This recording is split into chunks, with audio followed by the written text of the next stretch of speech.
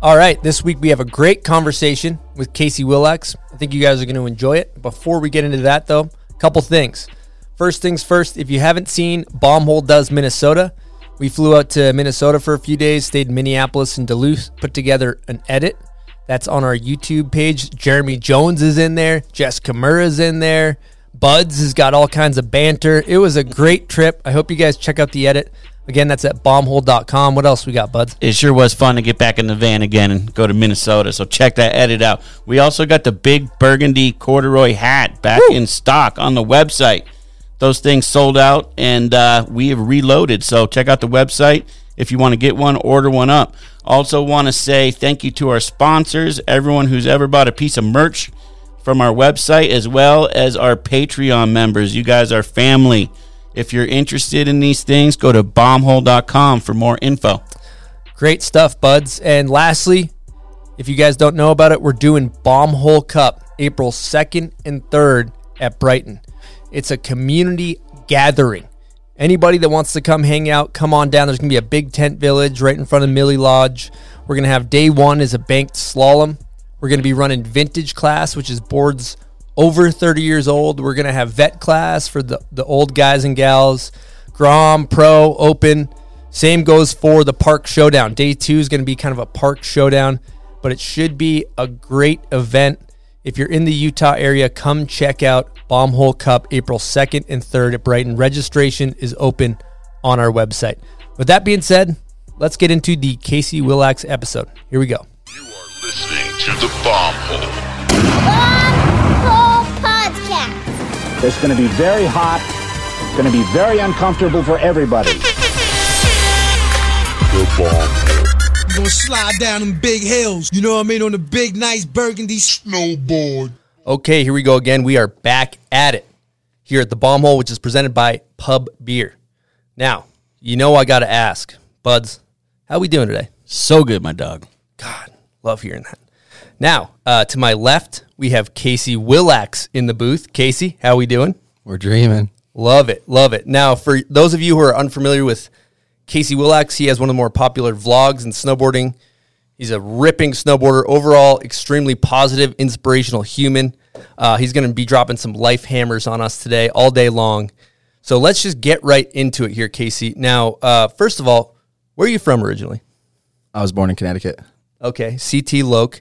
Now, earlier I asked you in the Patreon interview, what's your biggest influence in life? And I loved your answer.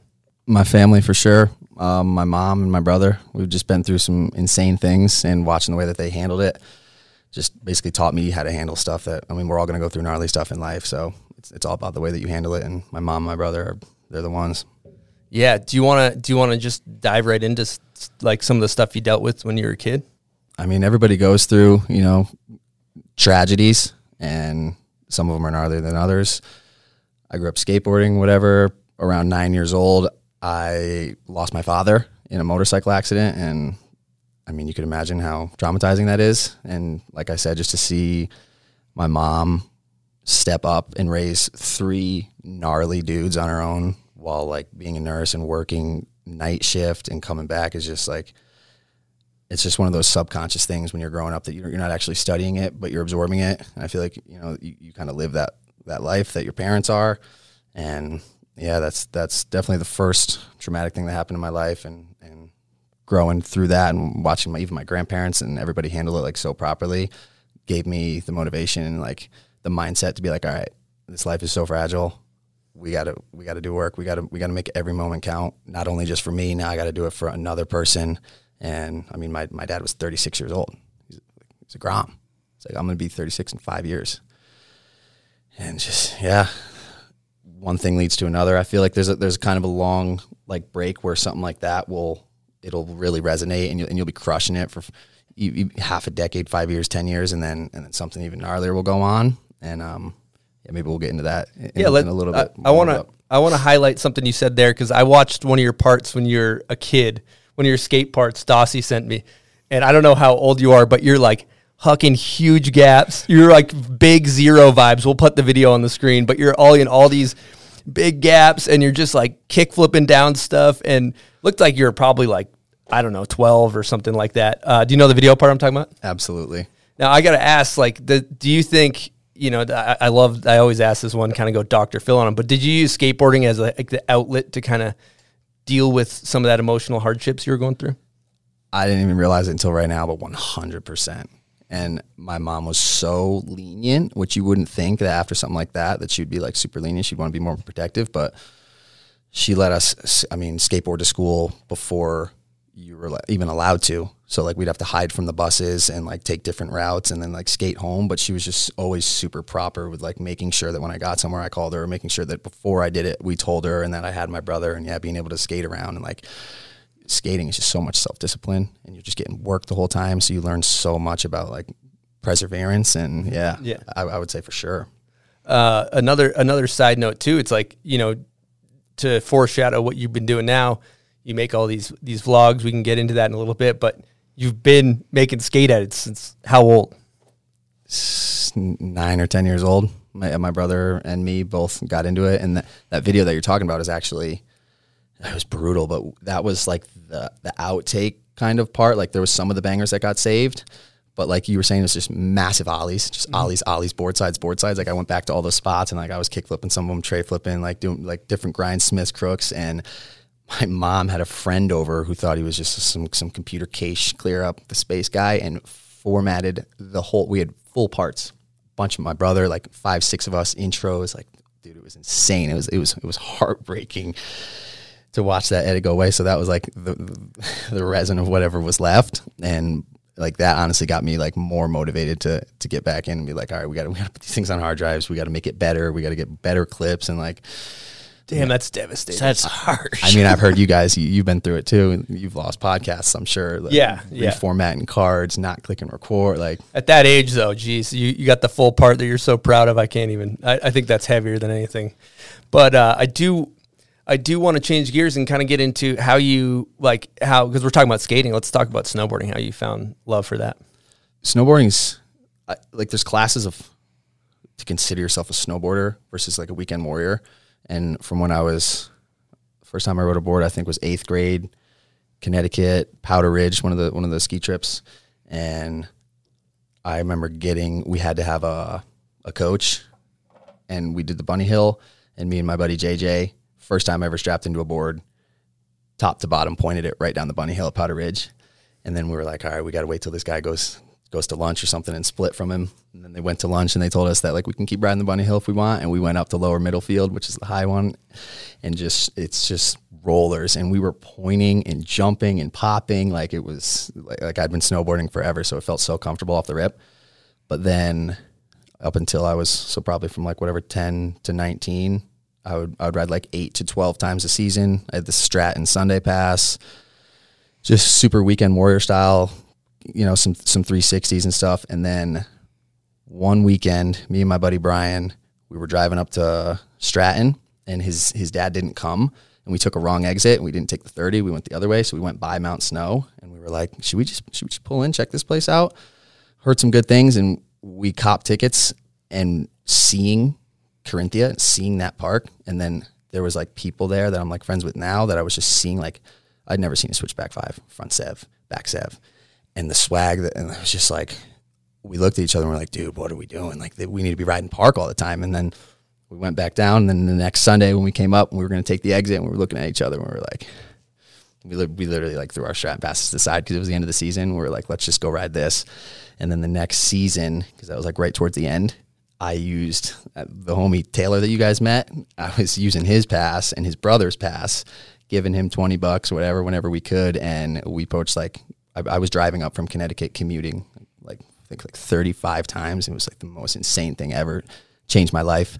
And then from that moment, I was like, all right, I want to make this a thing. I want to consistently snowboard. And there was just so much that happened so quick. The second year, so this was 2010, 11, I think was my first season, like really starting to snowboard 30 plus times. And then the next season I was going to make it a thing where I was like, I'm going up there all the time. I'm getting a season pass. And one thing led to another. I was filming my own clips by myself. I don't know if you've seen the first ever season edit that I put out. It's kind of funny. I'm wearing everything Torstein's had that year or the year prior, trying to do all the same tricks. I didn't really when you start snowboarding, you don't know about pullbacks. You know, you're just 2.7, 2.7 out. You're, you know, back 270, you're landing on the rail. Like I was doing back 270s then that I look now and I'm like, how did I land on the rail? Like I was just spinning and then landing on the rail. And by the end of the year, I had like a lot of stationary clips of myself doing the Ken Burns, and I put it online on my buddy Anto told me to throw it on sponsorme.com, and I got hit up by 2 companies, a board company and a binding company, and they were psyching. They were like both kind of startups, and I had done my first double backflip ever. That was when Mount Snow had like the 70 booters, like 70-foot booters. Caught a toe edge on my first one, got annihilated. Got the second one, that was my ender, and the Global Mind Elevation was the first company. They hit me up. They wanted to send me some money and fly me out to Hood. And I didn't even know what Hood was. I know that was a thing. And they had the after hours crew, you know, Ian and all the boys and Yale. They had them out there doing some work for their board, for their company. And then Ian was filming some edits for them. So my first experience like, getting sponsored was flying out to Hood with a small budget and meeting up with Yale Cousineau and Luke Haddock. And I'm just... Sorry, I had to throw those guys some. Yeah, Haddock is dope. Yeah. And it was just like, I was in the dead center of it and had no idea like how epic Hood was. I hadn't learned about like any of that yet. And we filmed 2 videos there. It was crazy because it was winter. It was like April or May, and it was full on winter. It was like snowing there.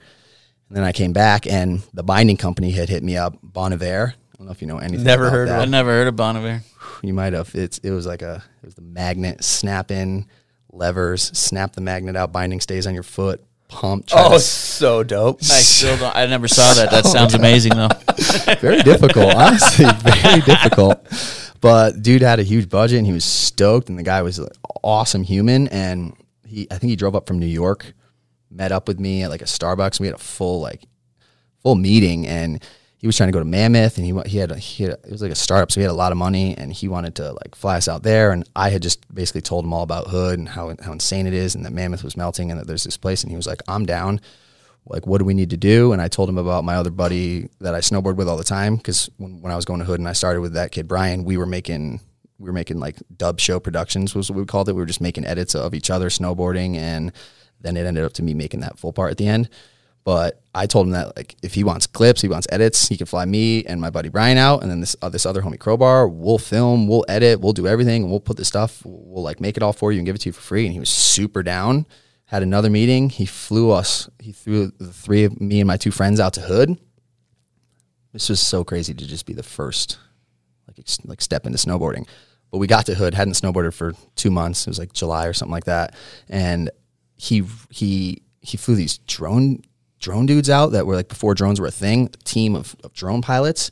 He had Darcy Baca, is that how you say it? Yeah. Absolute lord, shooting, like hired to shoot us, rented out after hours at Windell's, groomed the big kickers, had the whole film crew up there, and it was just like me, my boy Brian, and my other boy Crow, and we're like, this is out of our league. But it was like, yeah, Darcy's legit too. Legit. And one of my buddy Brian hit it once or twice, and he was like, I'm gonna be smart. I'm gonna sit this one out, and I'll help get some clips. And I feel like I did pretty good. I just 180, 360, 540, 720 until it like wasn't, uncomfortable. I think I stopped at 9, got some clips, and then once that was over, we were like, dude, we got to stay at Hood. And how we're going to make that happen? The guy had bought us passes, but we didn't have any money. We weren't like, I actually did have a lot of money saved up, because at that point I just been working for so long. Well, hadn't been snowboarding. So like up until the year prior, the 2 years prior, I was just like cutting grass, painting, doing absolutely anything I could to just save up money like a regular person, just, and then I found snowboarding, and I was like, dude, I'm down to drop every single penny that I have on making this happen. And the dude was like, dude, I'll pay you guys if you keep making 1 to 3 minute edits every week. I'll throw you guys whatever, $500 to a G, so you can pay your rent. And because we got a spot at the Summits. Oh, classic, the Scummets. The Scummets. Yep. And we actually split one of the rooms when it was like $250 each. They're like not even $150. And we spent, that was like the first summer I ever snowboarded. Found out about Hood, had all that go down, and was just living there for like 2 months with my buddy Brian, just pumping out edits and getting stoked. And that was literally my intro to snowboarding. First of all, what's the website? You can just put your sponsor tape up? I've never heard of that. Have you? No, I've never heard Dude, that's amazing. SponsorMe.com.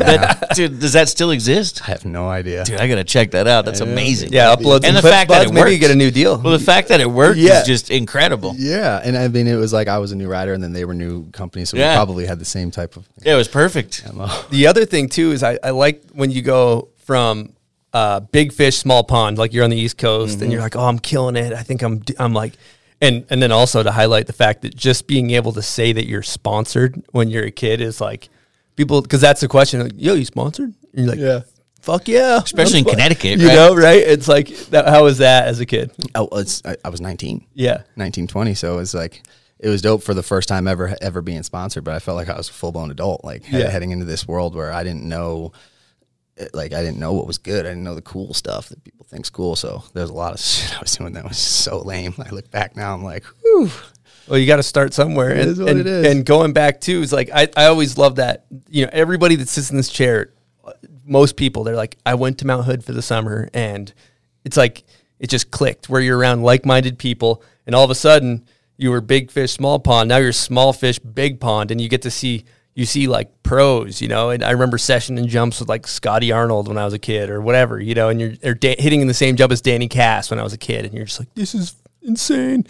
But how was that experience going to Hood and just seeing like all the rippers and everything? It was mind-blowing. And like I obviously knew the big dogs, like, you know, the biggest ones in the magazines, but I was roommates in the Scummets with Jess Camara. Oh, so sick. Sick. Give her an air horn. Zero clue who she was. Yeah. Well, she probably wasn't known that well at that point, too. She was huge. It was. She was already huge? Yeah. I think it was like Defenders of Awesome shit. Oh, no way. And Yeah. the reason that we found out who it was is because it was like the whole Capita team came over. Scott Stevens was in the Summits with us, and me and my buddy Brian were like, something's going down right now. And then we literally saw the park get premiered, and we're like, yo, what are we doing? How do we not know this is crucial? That's what's sick, though, is Hood opened you up so you could finally find out what's legit and what's not. And Exactly. in Connecticut, you had no one to really point the way for you. Where in Connecticut did you grow up? Near Hartford, Colchester.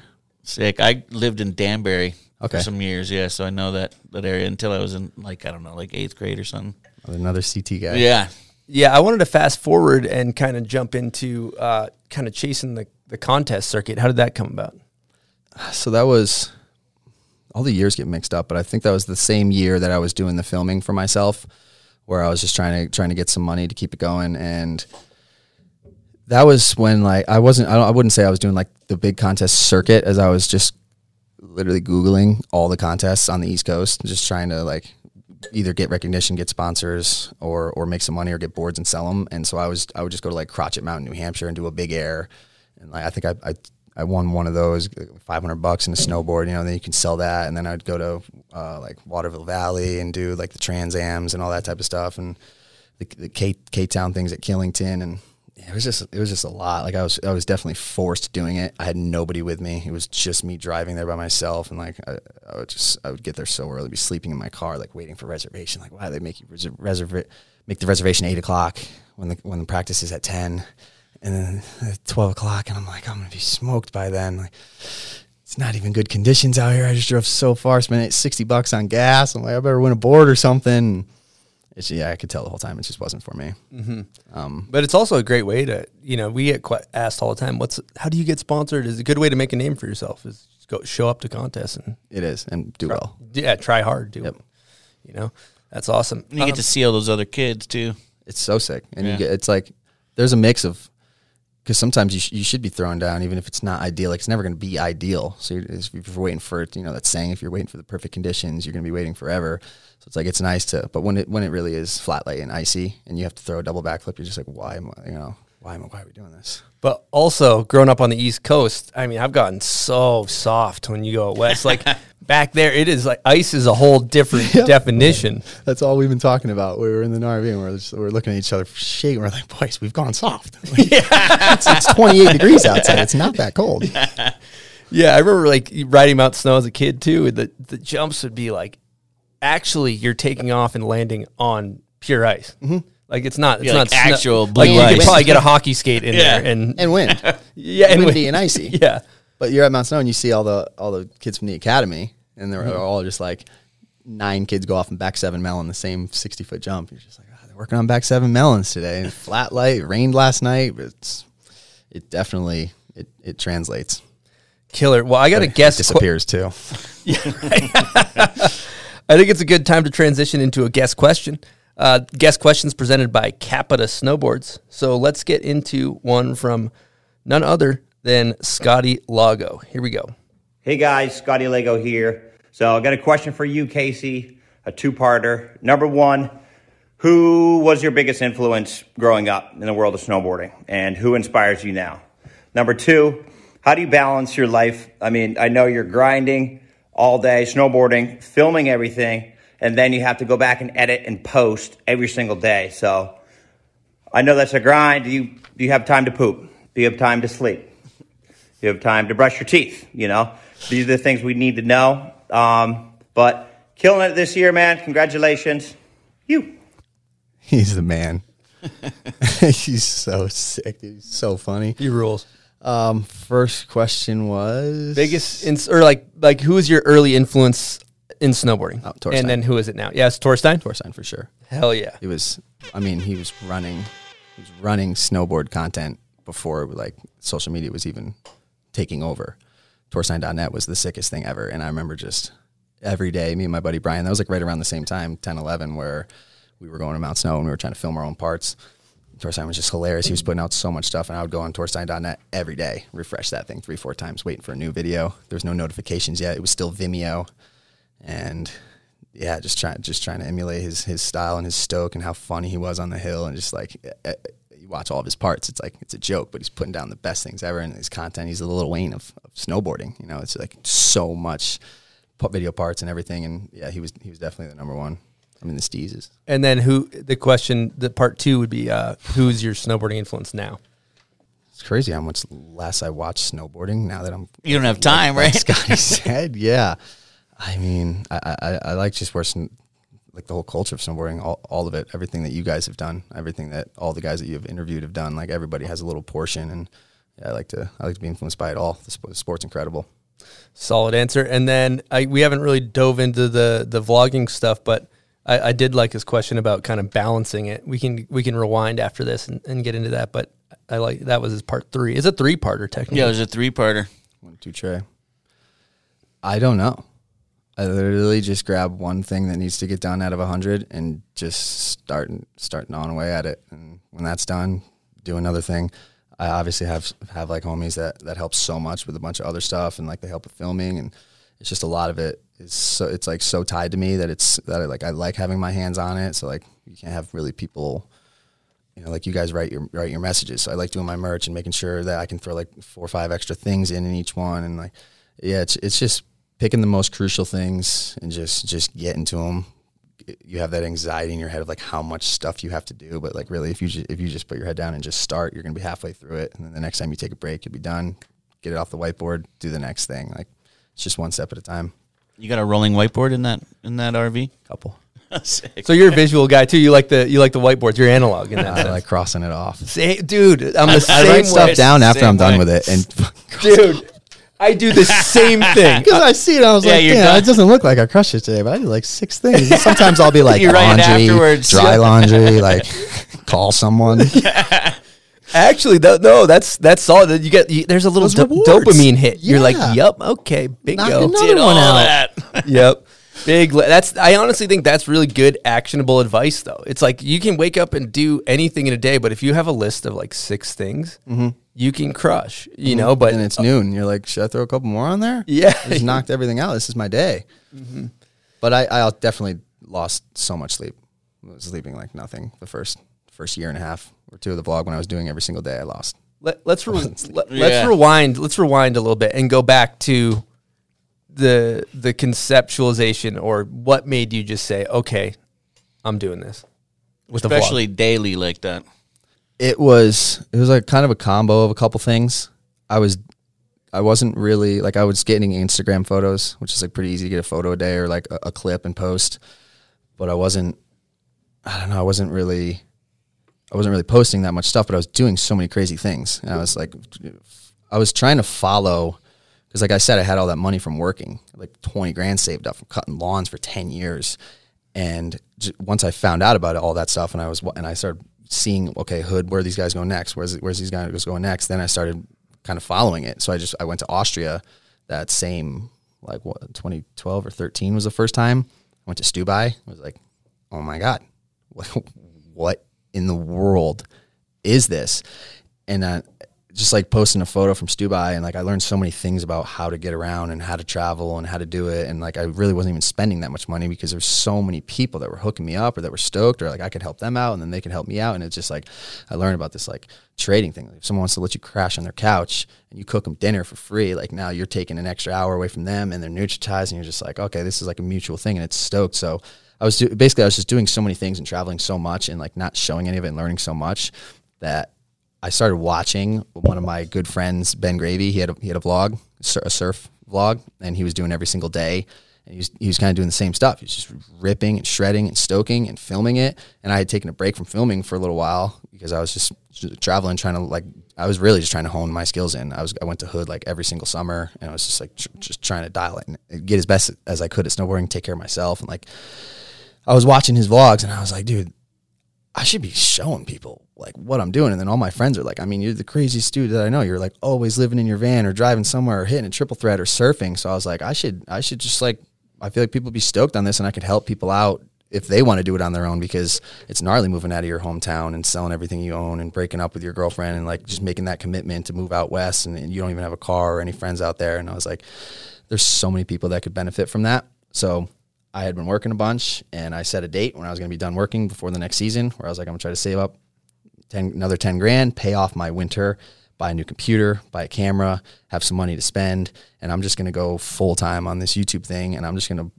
record my day, put out the video, and see if people are hyped on it. And it just started getting crazy. We started off, the first day was a road trip, and it was with my buddy Jamal, and we went to Utah, we went to Brighton, we went to Texas, we went to Florida, we were surfing up the coast, we ended up linking with my friend Ben, and it was just like every day was something sick, and it started like growing pretty quick in the comments, and like seeing people so stoked. It was like really motivational.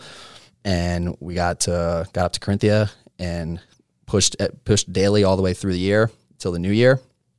And then I got fucking hammered on New Year's for no reason, just stoked, got hammered, woke up the next day in my bed, puke all in my bed, just couldn't film a video. I was like sleeping till like 12 o'clock. And I was like, is this really going to be the first day where I get no content out on the first day of the year and start this thing off just terribly?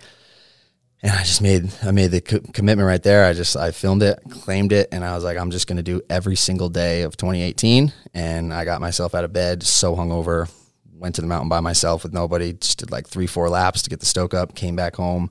And from then on, I did every single day of 2018, and it was so gnarly. I feel like my editing wasn't that good. My filming wasn't that good. When I first started, it was just like, get the clips, put it out, see what you're doing wrong, try to fix it, do one thing better each day, and it'll develop. And then I got a GoPro, and then I got a camera, and then I had like some people that were stoked to like help start filming. So it just wasn't just GoPro POV or like selfie stick, which is like, I hate doing that now. But when you're starting, like you have no other content, you have no other way to do it. And like people want to see you out there, and you want to I basically just wanted to show that I'm out here shredding and the conditions are shit and I'm having a fucking blast. And you can do the same. If you're lazy, get up, get stoked, and get out there, and like maybe the sun will come out and you'll get some good stuff. And yeah, I committed, and I did 2018 with the help of like, a bunch of friends, and just crazy late nights and crazy commitment. And I was traveling so much that year, and it made me do so many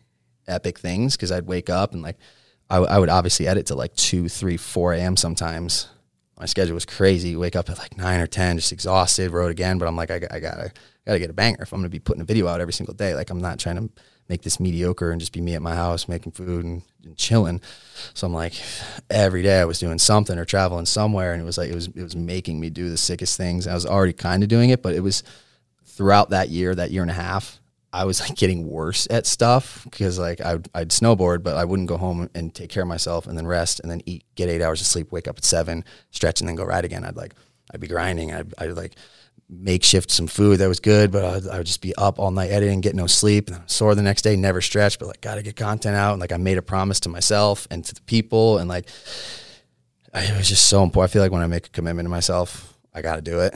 And yeah, so I did every day through 2018 all the way to, I got over 500 or 600, I believe. And then I got smoked at Bear, which it was really a mellow fall, but I had like level 4, stage 4 kidney laceration, internal bleeding, urethra like torn and all that, piss and blood. And that's when it got to the point where I was like, I need to take a break and not post one day, just so that there's not this overwhelming cloud of me and like everybody thinking like, when's he gonna take a day off? And I'm literally like, I was like hospitalized. I did the whole hospital. That I was still doing daily editing in the like in the IVs hospital and everything. And my computer spent the night there. And then I was like, I need to get away. I need to dial myself in. I need to go inside. I need to like go on a trip. So I just like made an announcement. I was like, I'm not posting tomorrow. Like enjoy one day with no videos. I got to take care of myself. And everybody was like stoked. It relieved so much. Like that was on me. And then I actually had a subscriber that was just like, yo, tell me where you want to go. I'll fly you there. You got to get away, because I had gotten clearance like 2 weeks later that like I could ride, but I couldn't fall. And I'm like, oh, well, I can't ride then. Yeah. I'm going to fall. Yeah, you're going to fall. And so I was just like, where would be somewhere so sick? Like it's just like me. And I love Spanish, like everything about culture and just like the language and everything. So I was like, where could I go within that?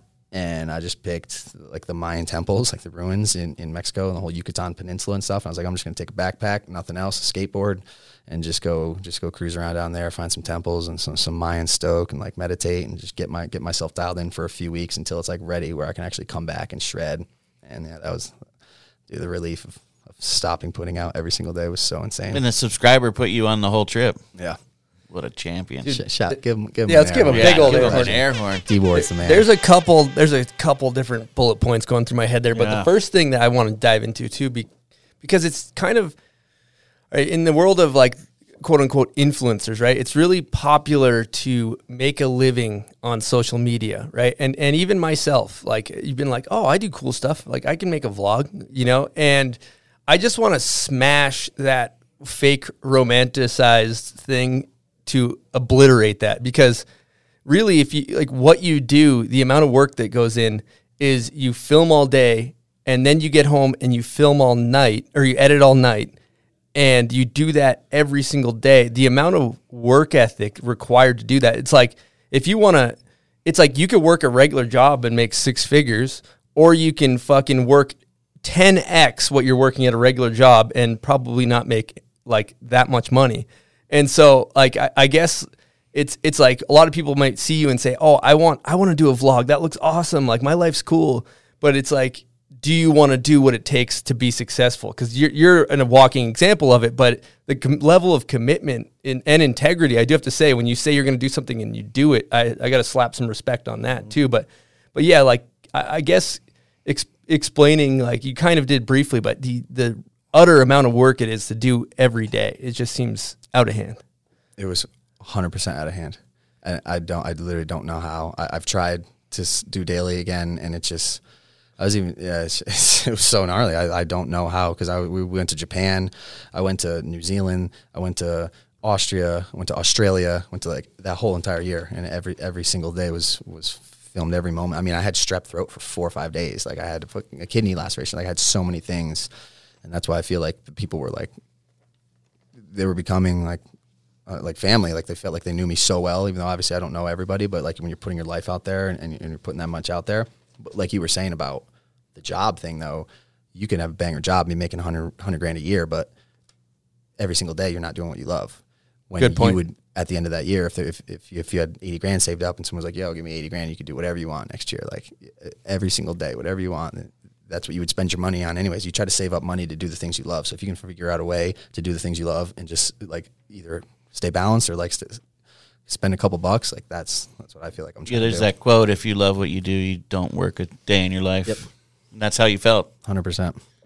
being able to travel. It was a full struggle though, and absolutely nobody sees any of that because you're trying to make a good quality video, so you don't want to put in like a lot of that, but you have to show like, yo guys, listen. I've had people that literally told me at that point that I should put out 2 videos a day. 2. I was mind blown. It's like, do you understand that I'm filming every day, my whole day, and then I put it out? Like, what would a second video even be? Yeah. How could I get 2 videos out of it? It would be you editing. How to edit. How did you see, like, did you see that the subscribers, like on YouTube, you started getting traction when you started doing daily? How was like the growth of that? I heard that YouTube benefits daily so much that if you do daily uploads, that they just like, you're getting people to come back, they're going to recommend your stuff more and more. I didn't have really, I mean, looking at it now, I didn't really have like massive growth, but back then, like if I would get like 3, 4, 5, 6 every day, like new subscribers and people are commenting, stoking on it all, then it's like, that was heavy. I was like, if that keeps happening, 6, and then what if I get a 50 day, and it's going to add up. And it was honestly more the concentration of how stoked people were on seeing it, and then reading comments about stuff, being like I share information about something that's so obvious to me, and then no one knew it, and it helped so many people. And I'm like, oh my gosh, like there's so many things that apparently I've dialed in that are like so on point with me. Just like you were saying, reactions to stuff and the way to handle things. And like if something gnarly goes on, like just taking a deep breath and being like, all right, we got to be on point right now. We got to handle the situation. We can't be freaking out, or we're not going to be performing at our best, and we're going to handle the situation worse. So it's like just sharing stuff like that. The next thing you know, people are like, dude, I just had this happen to me, and I took it this way, and then I didn't even realize this, and then I ended up finding out this, and now I'm stoked because of that. And I'm like, dude, it's like, you never know when something's going on that it's actually for the best, unless you just commit to just knowing, having faith regardless, that like this is going to work out better because I'm going to make it work out better. Mm-hmm. Yeah, that's really solid too. And if you look at a lot of the snowboarding content that comes out, like it's tricks, it's surface, it's you're a lot of the snowboarding content that comes out, you're just inspiring people by doing difficult tricks and maybe a lifestyle kind of thing. But the thing I want to commend you on with your vlogs is the influence is bigger than that, especially whether, you know, your stuff now, I'm not super familiar with your old stuff, but you're like promoting eating healthy. You meditate, you do these things. And I think that the teaching people how to live a more healthy, balanced life is like way bigger overarching message than, hey, look at my tricks. Yeah, because if you feel good and you have more energy, you're going to crush everything. So I have people that don't even snowboard that watch a lot of videos, or like people that just surf, and everybody eats food. Everybody wants to feel better, whether you're taking care of your kids and you're a parent, whether you're going to a desk job, whether you're a filmer, whether you're a snowboarder. Like, it's just so sick waking up feeling blazing and then crushing your whole day and waking up feeling good again. So I actually, on that 2018 year where I did the commitment to make a video every day, I also was going to not drink every day, obviously, because I was puking all over myself.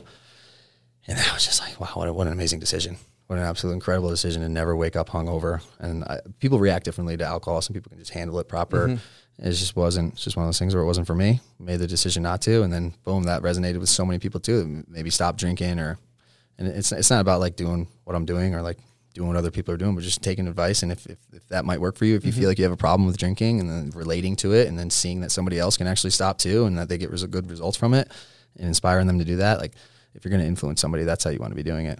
100%. Yeah, it's one thing to inspire somebody with a trick, but it's another thing to take somebody that's a user or an alcoholic and show them that there's another way to live. And you know, sometimes we talk about that, or I talk about it on the air and stuff like that, and the messages are they're so many. I'm sure you get so many, and that's like could be saving somebody's life. That could be, you 100%. know, and that's so much bigger than just having people watch you because you put down a sick trick. Check out my back lip. Yeah. You know? Yeah. It's probably still sick, but yeah. I was watching your videos yesterday, and what I really liked, you know, you watch someone do a Woodward edit and you just see their tricks. Mm-hmm. And with you, I actually see that the whole park looks like I'm on the chairlift with you. Mm-hmm. I think that's really cool for people to look into. And, you know, these other pro snowboarders like Chris have done it such a different way. I got to commend you on taking your own line. And times have changed. Yeah. Like, dramatically. Like, you can't be a pro snowboarder these days unless you take a different route. You know, like, true. It hasn't always been like it is. So adapting to the times but bringing people along, that's the sickest thing ever. A lot of people probably haven't been there, or maybe won't be there, or would like to go. And like I was saying earlier, I'll give them the run of where to stay, how to go, what the tickets are like, what the park looks like, when to ride, and they're just like, oh my gosh. So that alone was just super helpful. If I wanted to do a snowboard vacation, I could go through your days and be like, oh, this is what Japan's like. This is where he stayed. I've done how to snowboard through Japan guide video, because it's like I did it twice and I was like, I don't know if anybody could really do this. Like, I'm just winging it so hard. Like we went to Japan 2 times with nowhere to stay and got there late, taking trains. When things closed down in Japan. Things are closed down. And shooting DMs, and then ended up finding people that let you crash at their spot that you're in Japan. And you're just like, oh my gosh. A lot of people could not even physically, mentally let themselves get off a plane without a place to stay. For real. I actually got you to do that. I got to shout out this.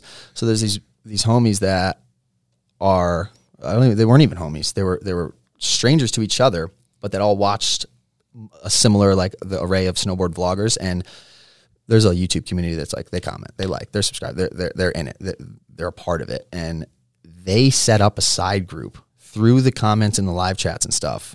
People from Oregon, Australia, New Jersey, and they all linked, helped each other pitch in. Some of them didn't have enough money, and they made a trip to Japan through the comment sections, had never met each other before, and got a spot there. And when me and my buddy Daly flew in, we had nowhere to crash, and we were coming in on the train. They reached out, and they were like, dude, we got a spot if you guys want to crash with us. And so we came through. And after, like, all the motivation that we gave to get them to get there, and they did it all together, and then we showed up, and then we were crashing with them. It was just like full circle, and it's so sick. And like, I love being brought down and humbled to that, and just being like, just like you guys. Like, I've only been here once. Like, you guys are honestly doing it more epic and gnarly than I've ever done. So it's so talk sick about to see that. Strengthening the community too. Yeah. That's what's it's so incredible. You know, like, if you look at my career, the whole thing's been made on essentially making videos that I hope my friend likes, you know? And then what we're doing here is different, because it's like, you know, and what you're doing is like, for us, we're like, hey, you're new to snowboarding, come on into the conversation, come on in, come chat with us. And what you're doing too is like, you know, you're new to snowboarding, like, this is how you do it. This is what we do. And for me too, like, I am a huge closeted like motocross vlog consumer, like, and I watch all of them, and it's like, because I'm not in it, I don't know anybody, and I'll watch I'll get a little morsel of like something the mechanic's doing, and I'm like, oh, that's how you do that. And I think that vlogs are awesome for people that aren't, like, we forget, because Buds and I mean, we've been in snowboarding for our whole lives, so we know exactly what forward lean is and everything else. And then, but when to break it down for, you know, somebody that's just getting into it and bring them in, I think vlogs are huge for the sport. But yeah, do you have any thoughts to add to any of that? You're spot on with like the core audience of, it's difficult to take that step back and be like, all right, I'm not making this video to impress like the biggest or the best riders or the people that I'm influenced by, because they're out getting it probably just like me, too busy not consuming content. And 99% of the people that you're trying to help, that need your help, like you said, don't know how to tie their snowboard boots, or don't know what high back lean is, or don't know those things. And it's so dialed for us that we would never think that someone doesn't know how to tie their boots or get out of there. But like, you go to the mountain, some people are stuck in their bindings, they don't know how their straps work, and they'll be trying it for 20 minutes, and you come over and you just help them out. Oh my gosh. So it ties into, like you were saying, where when you go to the mountain, it's like you're coming with me and you get to see all that stuff. But it's easy to get in your own head and like have it be all about you and talk too much. And then you really just got to give them the breakdown of like, because when you're saying about the full parts, or someone goes and ride, or your dad not knowing, like, there's information that gets missed in videos because people are like nervous to like either talk on camera or something. But like, a lot of the times you don't know if the place is open. You don't know, like, is it just you riding there? Like, what are the conditions? How big is this jump? Like, what? So if you're just like, yo, good morning, like, it's 12 degrees outside right now, or 0 degrees, it's brick, then like they get a little bit of understanding of like why you might not be doing 1080s. And it's just like, how could you not give a little bit of info on the video that you're watching? Now, I got a sidebar question, because if you look, you know, surfing, huge vlogs, moto, a lot of other sports, but in like specifically skate and snow, you don't see it really, aside from you and maybe a handful of others. But why do you think that is? Do you have any idea? Snowboarders are just that cool guy thing in snowboarding. Everybody thinks they're so dope, and it's like, you probably are. So you should film and show people how sick you are. You're doing dope stuff. But I think it's they think they're making the videos for for their friends who are nasty riders, and you're like, they're probably not even going to watch it, or if they do, it's one time, and they're not getting stoked and motivated from it, and they're not going to buy your merch. So it's like you want to give back to the people, the 99% of people that are there watching you for what it is, and that don't have those tricks. Snowboarders. I think too, they don't want to be seen in those moments where they're not dope. Yeah, but you can they're edit like it. too scared of it. They've built this, manicured this image, and It's also so difficult. And like, if you don't, like you were saying, the commitment to do it, I mean, you don't have to do it every day, but like, you got to film, you got to edit, and you got to do all this stuff. And then that's not even done after that. Then you got to go through and you got to figure out where to share it, and you got to figure out who's going to share it. And then you got to make an Instagram clip from it, and then TikTok popped. And now you got to make another, so you got to resize it. And then you're like, should I be on all You these gotta apps? answer Or it's the just a waste of my comments, time. yeah. You're going through the comments, and then you got to ship the merch out. And you're just like, is it even worth it when I could just go get an Instagram clip and like get a budget from a company and just put out a full part? It's like, well, it's a lot easier. Well, there's also just like asking why I'm kind of thinking about it in my own head, and it's fucking kind of vulnerable. Like, people get scared to come on our show to talk because it's like, or talking into a camera and then putting it on the internet is a vulnerable situation. putting your life out and there to so everyone. I think that, like, I'm guessing by watching you put out daily videos of just talking in the camera, putting it out, and people loving it, you've probably purged all your insecurities about it, right? You kind of purge your insecurities. 8-miled it. And it's just, there's been so many things where I'm like, I got to post that. Like, I recorded it. I can't go back and do that again. Like, something super, like, you just don't want to show that. But you're like, well, it's going in. Like, I'm going to learn, and I'm not going to do that again next time. And so, like, it develops over time, and it definitely gets every single video should get better if you're making an error and you're aware of it. All right, buds, let's take a quick break and talk to these guys about Spy. What do we got? Spy has a ton of new gear out right now.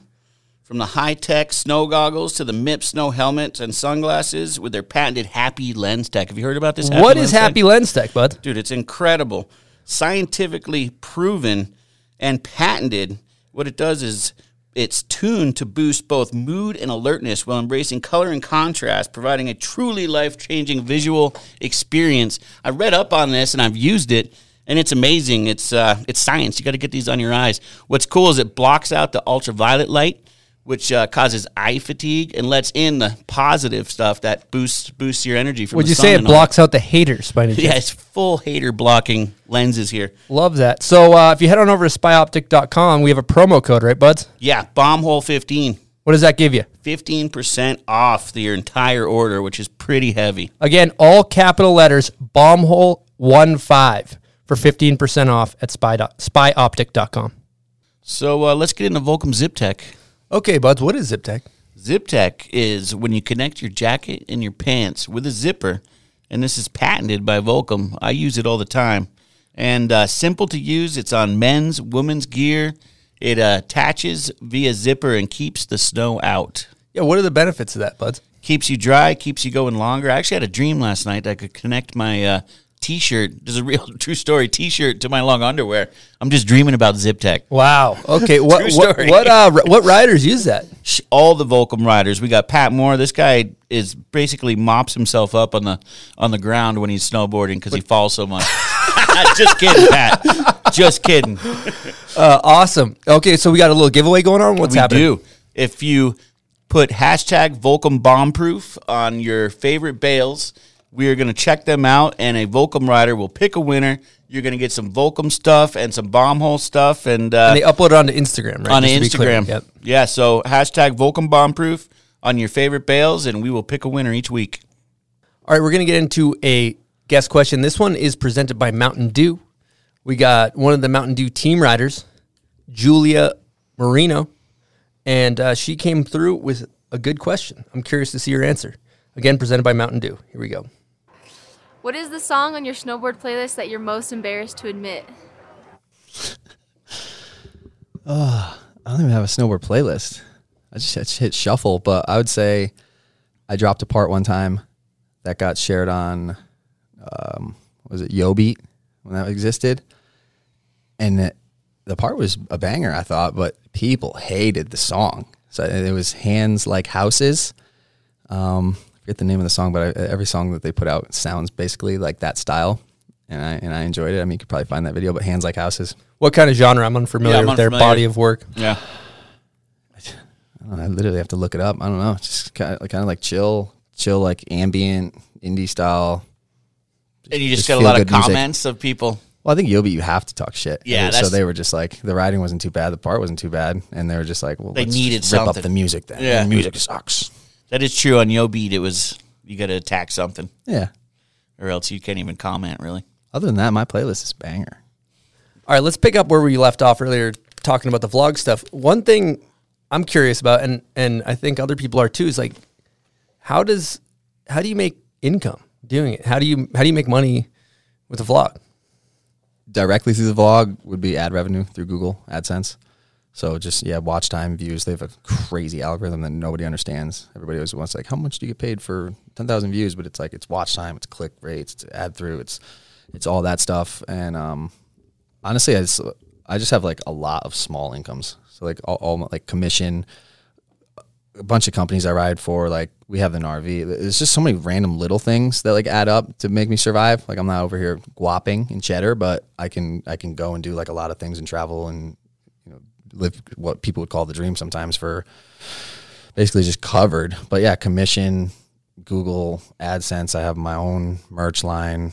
Patreon supporters are the absolute legends that just make it all come together. Same for us. Yeah, just I see you kind of organically plugging products on there sometimes. That like, Like for example, Bulletproof. bulletproof. Yeah, it seems Bulletproof. like it. How does that would be. I spend money on stuff that I enjoy and that I really do use. So like something like Bulletproof, I was doing like 8 years before I started the vlog. I was doing that, and then once I start building a following, then you can reach out to the companies and be like, hey, this is what I can offer you. This is what you might get out of it. This is what I've done before. And I mean, it's nice to like rep the companies and show them beforehand rather than just like, I'm just gonna wait for a check until so it's like a payment thing. Like I actually do support that, and if I'm filming everything and I'm making coffee every morning and it's Bulletproof, or I take certain supplements and it helps me, like why not just give the information out, get people stoked, and then they tell the companies, the sponsors, whatever, like, yo, this is who I found it through. And a lot of them just, you can set up your own affiliate links. You can set up Amazon stuff where you can just take a camera that you use, put it in your link, someone clicks on it, you get a percentage. So it's not like a lot, but it's like all those different ad revenues, and then sponsors helping out with gas money and things like that. And then honestly living humbly, like trying not to blow cash. And it seems like you're always packing up merch too. Like your gear seems like it's going off. Yeah, people are stoked. It's hard to do. I've only done a couple drops over a couple of years, but yeah, people are stoked. They just want to support, and then having your merch out there is like, it's dope. It's free advertisement, and people are psyched on it. So, And the How's Your Neck came from a sponsor too, right? That's a whole thing. That's a whole thing. I don't even know. I mean, How's Your Neck came from like me and my buddy Jamal a long time ago. Just being on the health kick, and like nothing really that's good for you tastes good ever. So it's like, you just got to get it down your fucking neck, dude. Like at any means. If it's a green juice and people are like, ew, it tastes gross. It's like, close your eyes, clog your nose, get it down the hatchway. Like that's what's got to happen. And then it turned into your gullet, into your cuello. And it's like, really, to consume something, everything's got to go in your neck. So then that led into like somebody stomp something or like put something down. You're like, this dude just necked that feature. It's like, and then you're getting necked. If you bail, you're getting necked. So it's like, it's just basically everything, And then at the end of the day, how's your neck? Like it's holding your head up. Are you on point? Like that's the structure of everything. So it's kind of just like an It's kind of like Wu-Tang's Protect Your Neck too. Huh? It all comes around. Lil Wayne, like, how's your neck? In your Adam's apple. And the RV, was that was a sponsor, the RV? The RV we purchased on our own, me and my buddy you did? Daly. Yep. The US Stoke was all time, and we were traveling around a bunch. Gas wasn't that bad back then. And we were like, dude, we got to get a bus. I mean, we just got to cruise around and hit all these different mountains and see these people that are claiming come to Ohio, come to Tennessee. You're like, you guys are snowboarding in these places? And then you show up, and it was like, but yeah, that was the dopest investment we've ever had. Yeah, because you were in a little van before, huh? Yeah. Tiny little space for my body because it was loaded with hundreds of pieces of merch and like gear and snowboarding stuff and then filming stuff and surfing stuff. And it's just like my little body in there. I was in a 91 Ford Ranger for a long time before that with a cap. I've been living in vehicles for a while. Yeah, living in that car life, van life. I want to just dive into this topic because there's something to be said here with, you're talking and you're like, we go to Japan with no plan. And I drive here and you got this like loose kind of like flying off the seat of your pants, however you want to say that slogan. Like you just kind of go, I don't want to say go where the wind takes you, but you're you're very comfortable not being in control of the situation and having faith that it's going to work out. Can you elaborate on that?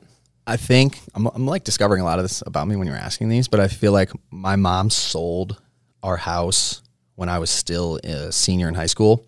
And that year she had moved up to New Hampshire. She was stoked and she bought a smaller house up there, but she like let us keep the crib down there so I could finish high school. And then she told me that was the last summer.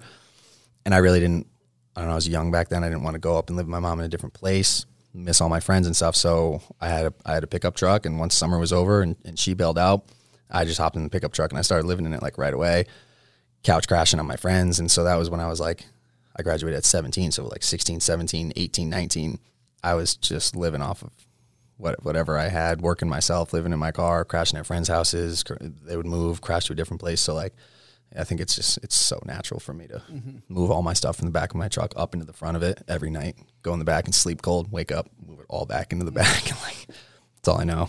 Totally. But even on a bigger level, though, I feel like, talking about you went to the Mayan temples and you meditated, and you seem like there's the population of humans generally are like, I need to be in control. I need to like make sure everything's organized and I have control of my life. But it seems like you have like a higher spiritual connection where you're like, dude, I think everything's going to be all good.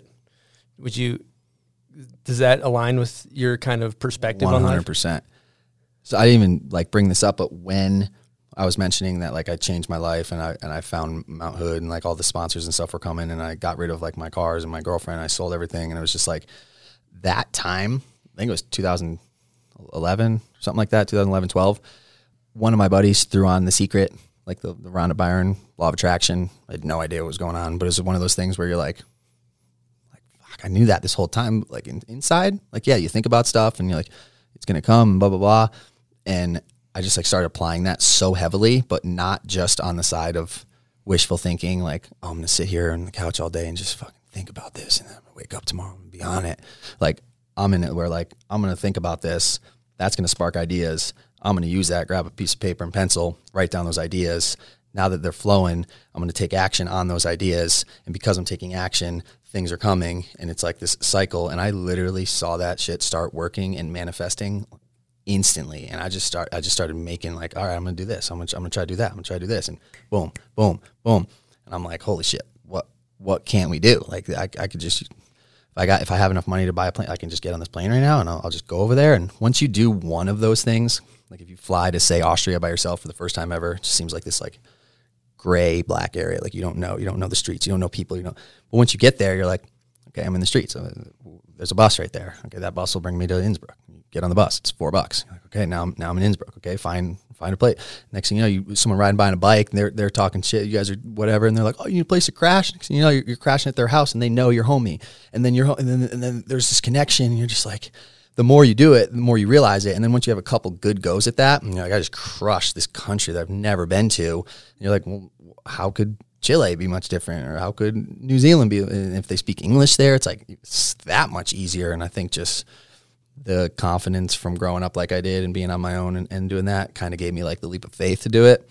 And then once I did it and started seeing immediately, I was like, I don't need any plans or anything, because most of the time you make a plan and it ends up bailing anyways, and then you're all freaking out. You're like, fuck, I booked this place, but it's not working. My credit card's not there. And you're like, if you don't have any plans and it can't really change, and it's just so much easier. Just be like, if you know that you're able to handle any situation, like you're not going to die. It's not, if you have some cash and like there's places, there's people are amazing, dude. There's so many people that are down to help. And if you've ever seen somebody in need, like you get that feeling inside where you're like, I have the opportunity to help somebody out right now. Like let's fucking dial this in, because I'm probably going to need help, and it'd be sick if somebody helped me when I did it, and I have the means to dial them in right now. Like that's what this human experience like seems like it is, get people stoked and help each other out.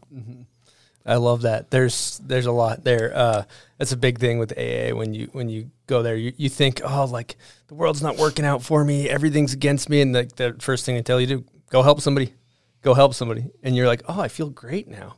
And then even more so though, going back to that, a lot of people hate this because I say it with my friends that are going through hard things, and I'm always like, dude, the universe is going to work out how it's supposed to. Just let go. It's going to work out how it's supposed to.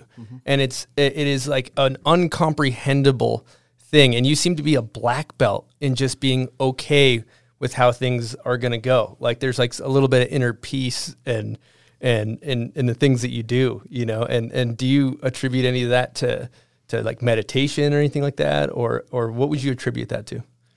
Yeah, maybe meditation or just consciousness or just like realizing, like you said, everybody's got crazy shit happening to them all the time that sucks. It's like, well, how many epic things? Like, but for some reason, we always focus on the shitty ones. You have a banger day, like 3-4 weeks of just fire, and then you have one shitty day, and you're just, all you talk, humans just think about the shittiness, and you're just like, well, I could look at you right now, and you're talking, and you're breathing, and you're still, you have food, you have shoes, you have like, I could list 500 things right now looking at you. You look good, you smell, like everything about you, you're total G. You crushed it last week, you know, one bad day, let this thing go by, and like, it's going to happen. Just, you can't change it. And if you can, act on it and change it. But if you can't accept it, because you're just going to feel so much better, and you're going to be able to, if you can change it, you're going to be in a better state to do that if you're not all. Oh, I love it. I'm amazing. reading this book right now called Letting Go that was sent to me by a friend, and I'm getting through it. And they basically, I'm going to try to say this without butchering it, but I believe they said negativity doesn't really exist. It's just a matter of perspective. Like things just happen. They just are. It's not what happens, it's how you react to it. So it's like, my car broke down. That's not a negative thing. That's not, but you can make it negative, and you can make it, it's not a negative thing. Your car broke down. Okay, deal with it. Well, sweet, I get to walk somewhere, you know, and that perspective that you have of, like, you just radiate positivity. I think that a lot of people are just, they can't get out of their own way because they're so fucking negative, you know, myself included. And so, you know, going back to like that type of thing that you're doing with your vlog is like kind of spreading positivity where people can, oh, dude, you radiate good energy. People want to be around you. And that's killer. I mean, I've gotten robbed for everything that I own publicly 2 or 3 times. Straight robbed, is that what you said? Yeah, broke into my car, took everything, hard drives, footage that I have stacked from mad long, like just such sentimental things, insane, just computers and cameras and everything. And it's just like, am I going to cry? Like, yeah, it's material. How much stuff did you just have to lose?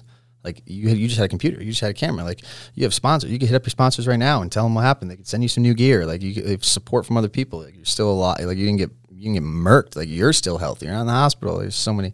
It's all perception, and your body reacts to that like crazy. It's really unhealthy to overreact, and it's like you said, it's pointless because it's happening. It's not good. It's not bad. It happened. If you wanna handle it, and you'll be in a better position to do so if you're calm and you know that like it's gonna work out. It's all about how you handle it, huh? It's always worked out. Yeah. You're still here. All the bad stuff that's happened before has worked out. So, like, what is it? This too shall pass. It's like same stuff. I like how you were talking about the secret and a lot of attraction. And a lot of people do just sit on the couch. That's so frustrating. Yeah, and they think, like, I'm doing it, I'm manifesting. But I think the actual secret. Can you actually elaborate on what exactly that is, like, in a little bit more detail? Like the actual movie in the book? Just in general, yeah, like maybe the bullet point of what the overall thing is, because you talked about it, but didn't exactly explain what it is. And I actually don't exactly remember it. It's just, I mean, I didn't write the book. I don't know. This is just me talking about it, but it's like we're obviously, we're made up of energy, and energy attracts energy. It's all measurable and all that. So it's not like voodoo. It's real, and it's happening all the time, and you've seen it. And when you have a shitty day and something spirals out of control because you're thinking about that, and something happens, and then honestly, it's just your perception. You're looking for shitty things to happen when they happen all day long. I stub my toe all the time, but on a bad day, you stub my toe. See, oh, I hit this. See, I broke this, and you're just looking for that. I could have done that to you yesterday, but you had like 800 good things going on. So it's just emitting a frequency into the universe, like you said, which is going to happen regardless, and it's going to do its thing. It's been doing its thing. It's going to keep doing its thing. Humans are just pretty recent, and when you work with that instead of against it, and you put out good energy, like you said, helping people, then maybe that same person, that energy will help you. But like it's math or it's energy or whatever it is, but it's obvious and it's real, and we can all feel it. And some people can hone in on it, and I'm just super grateful that I discovered it early. And that maybe it's not even true, but if it works for me, there's so many. We got these crazy monkey brains that want to sabotage us at all times. So how can we hack them so we can actually, like, we aren't just getting in our own way? And that's biohacking. Yeah, exactly. And because that meat is trying to keep us alive from a time period where things have changed and it's not the same. So that email that comes through that gets your cortisol spiked up is the same thing as when you've seen that tiger. Now you're freaking out. But you're literally, it's an email or a text message or a girl that you're trying, you know what I mean? We're just sabotaging ourselves. And everybody struggles with it too. And going back to what you said earlier, I read this book called Ego's the Enemy, a really great book. and they're talking about how, you know, the ego likes to be right? It really likes to be right. So when you're like, you know, that would happen to me, right? You're so like when something bad happens to you and you're like, oh, that would happen to me. You're basically you're just trying to be right. Like you're just trying to be right for your ego. So people would rather be right than happy. Their ego would rather keep them right than be happy. So they're like, yeah, this, you know, whatever it is. So that negative cycle just perpetuates. And then going back to where you can switch it up. And if you can change your perspective, which you have a fucking glorious perspective, life inherently gets better and good luck follows you around, you know? Brings you to that second or that third person behind that then gets to watch the ego and is like, what is this fucking guy claiming over here? Like, that's a terrible idea. 100%. I love this stuff. Well, let's get into a guest question from Mike Dossie. Now, the guest question is presented by Capita Snowboards. Capita is coming on. This is the first episode that they're a sponsor of. They're supporting myself. They're supporting the show. And the guys over there in the office, they love the bomb hole, and they are diehard snowboarders. This is a privately owned snowboard company. These are people that rely on snowboarding to pay their bills, to feed their families, all these types of things. And, you know, Capita, owned by snowboarders, it's just cool to keep it in the circle. It's not going to some big conglomerate. And just so grateful, so happy to be a part of Capita here at the bomb hole and everything else. But let's get into a guest question from Mike Dossie. Here we go. What's up, Bomb Hole? Mike Dossie here, coming to you live from Beijing. I got a guest question for Casey Willax, a.k.a. C-Dubber. Casey and I grew up in the same hometown of Colchester, Connecticut. Shout out. I've been watching this kid drop full parts since he was probably 13 years old, and he was ollieing off roofs and traveling the world as a Grom. And, you know, I want to know, you've had your eyes set on your goals for a very, very, very long time, and you know, give us some examples of times where you struggled to find motivation and find creativity, and like, how did you get through those times? Was it just drinking a gallon of veggie juice and calling it a day and just hopping on the wagon, or what is it, man? And you know, I know personally I struggle with some things like that, and I know other people probably do too. So hope you guys have a great episode, and thanks so much. We got to get a double air horn for You're live from Beijing. Can we give him the super air horn? Let's give him the super. Miguel Dawson. All right, that gets a little obnoxious. We'll tone it down. It's so deserved. You have no idea.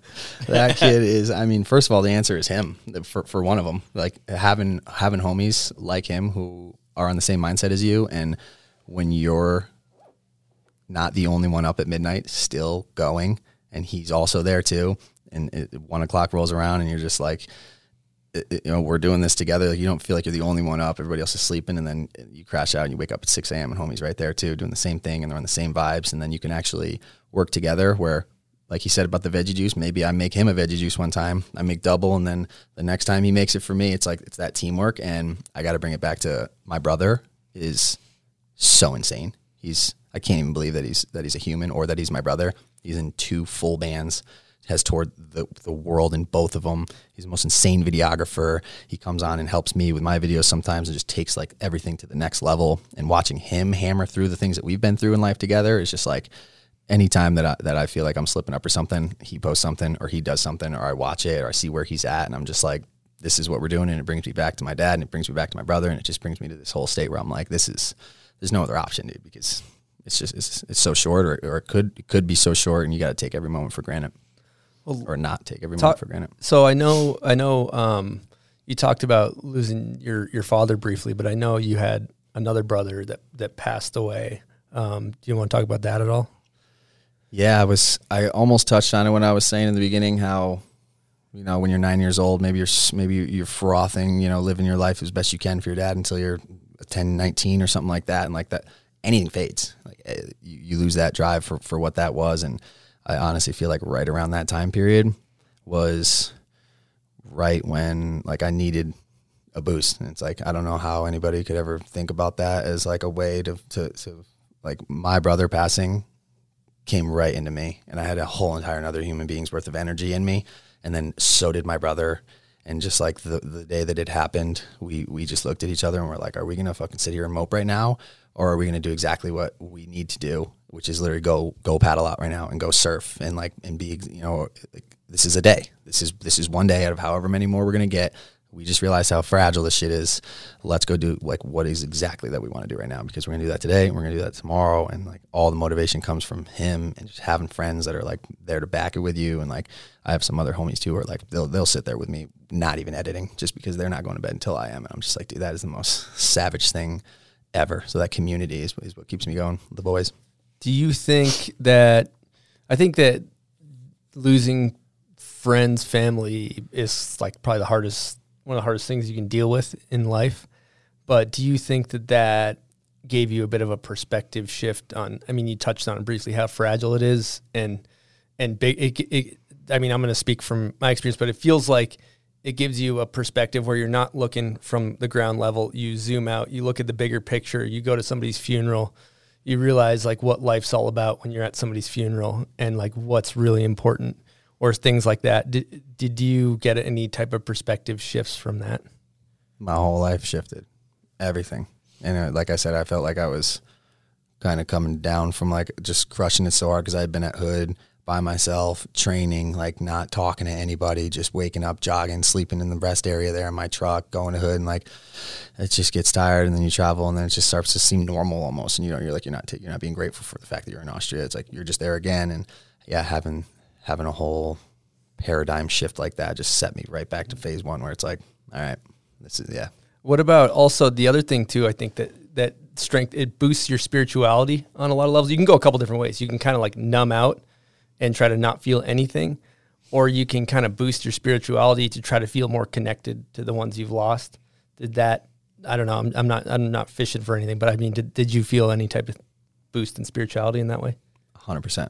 Yeah, then the connectedness between my family grew even harder, and then it's like not only do I have to do this for me, but it's like now I got to make my mom so fucking stoked, and I just want my mom to see everything I'm doing, being like, I can't even control this kid. I trust everything he's doing, and he's out of his mind, and I'm so supportive of it. And to have my mom even be in that position is like I'm so grateful for her, from letting me go skateboard when I was 8 years old at school, hiding, waiting for all the buses to leave, and then going to like making sure like if you guys are gonna do something, do it here. Like I'm gonna be in control of every situation as best as I can to make sure that you guys aren't just going and doing shit freely and wildly, when you could have like a safe zone to do it properly. And yeah, my mom is everything. She's such a fucking tank. Yeah. How old were you when you lost your brother? 2012, so I was 22. It's tough. So I want to paint a picture of your mom too, because Dossie was saying that she's just like a badass, like tattoos, just kind of just a crushing woman. Let's give her an air horn while we're at it. She sounds like an awesome. She got awesome two sleeves. Woman. Yeah, fully two tatted. sleeves. Yeah, she retired is right when she wanted to. She worked 50 years as a nurse, just taking care of people. Like I couldn't even imagine what that would be like. And she retired and picked up a Harley. She'd never ridden a motorcycle in her life, and my dad was huge into bikes, and they always rode together. And she retired, moved up to New Hampshire, like near Bike Week and all that. And she's super East Coast hardcore. She'll shovel your whole driveway right in front of you. And she bought 2 Harleys, and she's just been ripping around on Harleys, sleeved up. She travels wherever she wants to go. She rents hotel. It's just crazy. My mom wants to go to Mexico. She goes to Mexico. She wants to come hang out with me and my brother. She comes hang out with us. She cares about nothing more than just honestly taking photos and documenting what she's doing. She's just so on it, and just hanging out with us and just loving life. Like watching my mom handle life and honestly just enjoy life. And going back to The Secret, I think she for sure doesn't know what The Secret is, but she's lived it right in front of me at that age where you're absorbing everything and it's kind of developing how you're going to live. And just watching her handle situations that were like super gnarly, but just this is a situation. She still does it to this day, where I'm like, oh my God, this is aggressive. And she's like, oh, we'll have somebody come over and we'll get it fixed tomorrow, and then we'll figure out, I can figure out something. I'm like, well, you were calm and you just handled that properly. It's good to have good role models like that. You learn a lot.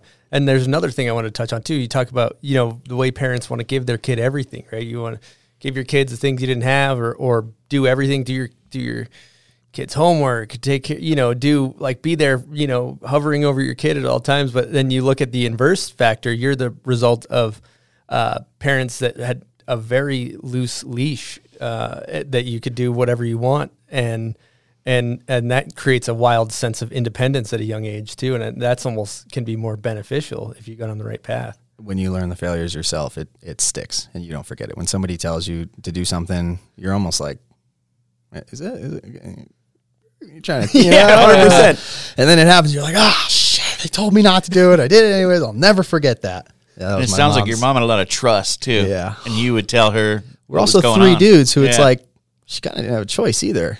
True. Like, she didn't have my dad there to be like, Get I'm these gonna go guys get in your father check. and Yeah. come down and whoop your ass. It's like, she just, She had the trust and counted on you guys to do the right thing, and you did. yep. It was What an awesome lady. a lot of variable combos that happen. I'm so grateful for it, for sure. Hey, I got a Patreon question for you along these lines, maybe. This is from, well, first of all, thank you to all the Patreon members. Appreciate you guys. This is a podcast. Thank you to our sponsors. Huge help, but mainly podcast funded by the people, you guys listening. So for all you guys that support, you help us do this. Thank you so much. Yeah, we couldn't really do it without you. appreciate it. We get to have these awesome conversations with people like Casey. So This is from Seth Milano. What are some life lessons you've learned so far in these past years? Kind of a deep question, but deep, vague question, but Yeah. I back it. Yeah, I think just the vulnerability thing. Just don't really worry too much about, what other people are thinking about you. If you know deep down that it's like what you want to do and it's not hurting anybody, and if it's helping other people, like just stop worrying about other people. 'Cause that's where so much insecurities come from, is worrying about other people's judgments, and it just literally doesn't matter, because as soon as they're done judging you, it's like it was like a 2-second thing, and they're probably never going to think about you again. And like it's actually your life, and you're doing it, so like do it. yeah, do it. Don't try to live up to what they want. I want to add to that too, because their judgment of you is more of a reflection of themselves than it is about you. It says all more it about is. them than it does about you. Well, how easy is it for you to sit and watch your daily vlog and judge and talk shit? And Especially if you've never seen it before and you Yeah. come into an episode where it's just like 2-3 minutes of neck of me breaking down some stuff that like they don't even know about. Yeah. But I'm like, I'm addressing all the other people that like know what's going on. It's like if there's 99% of people are stoked on, there's one person that's not. And Yeah. you're like, all right, well, why aren't they stoked? Oh, it's a misperception. They're messed up. Their day might have been screwed. And you're like, all right, don't even trip over it. Keep doing what you're something doing. cool I saw in your videos too is when you bump into someone and they're like, I'm the reason I'm living. You're the reason I'm moved out to Park City and got this job. Yeah, and it you're the seems reason like I that make these videos. happens a lot, right? These Yeah. people come and find you, and Like the Patreon supporters, they're the ones that are make it happen. So like, Yeah. it's definitely difficult because it happens a lot, and you're like, you're not always hyper stoked, but like you got to pull it out, and you're like, you just, it might be their only chance ever that they get to meet somebody that they're stoked on. So like, and I saw you like took a run with one of them too. oh yeah, you got to probably do that all the time, and huh? you got to get them stoked because like they've been waiting a long time for that, and it's like they are the reason that I'm able to do everything that I do. So it's like if I can't take 10 seconds, take a photo and get some stoked, then like what am I even doing? It's Yeah. all a Dude, lie. and you watch somebody's vlog, you feel like you know them. Yeah. Like Yeah. it's different than like seeing somebody's part. You're like, I know this person. That part gets really confusing sometimes Yeah, because yeah. people are super socially awkward and they'll roll up like no intro, like, yo, Casey, dude, what's good? And I'm Yeah. like, what's up, brother? And they're just like, hell yeah. And I'm like, do I know you? Or like, you don't know if you know them Yeah. or not. So you're like, They know you. but then sometimes they did. I met them 3 times, and Yeah. like, we've done this, and I'm like, oh shit, like now I remember. But it's like, yeah, Also, the side note, it's like our brain's like a hard drive, and it only has a certain amount of capacity of memory. isn't it low? Like the amount of people you can remember, yeah. it's like 200 or less Yeah, than that. You totally. only have like 12 best friends, they say, or something crazy. Is that the word? I definitely don't quote me. Yeah. So another thing too I want to talk about is like, all right, there's probably a lot of people that are thinking about starting a vlog or want to put out some type of consistent content. What advice do you have for those people? Make sure it's sick. You know, if you're gonna put out content, it's got to be epic. You got to be sending it somewhere. You got to be throwing down, or you got to be like giving inspiration. But as much as you want to make the content for yourself and have it be like dope to look back at later, you're not paying yourself the money, and you're not supporting yourself. So like you're making the content for other people. So try to bring as much value as you can to others. So whether you're better at teaching something or whatever niche you have, bringing value to others is what's going to get people to come back and be stoked on watching your stuff. And then you can filter in like your actual stoked, like things that you're hyped on that aren't really like bringing value to others, but except maybe entertainment or something. Wow, that's a good scientific kind of diagnosis of how to break it down, because I think the thought process is not that generally. It's my life's cool. I'm going to Yeah. film it. Yeah, show Check off. me out. Yeah, which is check me out. Instead of actually giving value, which is what people is going to bring people Yeah. back What- every time. What I've done about and still do. consistency too? Consistency is everything. That's what gets that was my biggest thing is I knew I was never going to be like the best snowboarder putting out the best parts. So if you're trying to get a group of people to understand and like follow along with your life, then like they got to watch your stuff every day. And if you get consistent, then they get into a routine. And if you drop a 10, 12-minute video every day and they're stoked, they wake up, they make their coffee, 8:30, sit down, watch a 12-minute video, get hyped for the day, like, okay, and then we're out there. So consistency is huge. Plus YouTube rewards like crazy for consistency. That's good to know. Yeah. Killer. Seems like you have the formula dialed. Well, I think I don't know. It's a perfect Just wing segue for a fan favorite. And again, I don't know if this is a fan favorite, but I like it. What about you, Buds? Yeah. All right, you know what we're getting into, Buds? Name that video part. Oh boy. Kind of been dreading this. I'll tell you what, being that you get these 4 Mammoth tickets, I think it is a fan favorite. It is, I've yes. seen it in the comments. Exactly. So Yeah. Name That Video Part's presented by Mammoth Mountain. Mammoth, one of my favorite places to ride. I just found out on an email I'm going there in the spring to take some park laps at the end of March. Can't wait. Their park is always firing. They have the best jumps. If you want to learn from a 10-foot jump up to like, they got some 70, 80-foot hogs there usually, especially later in the season. I know they just had a contest with an insane slope style course. So what about you, Buds? What are you into over there? Just the vibe in Mammoth is awesome.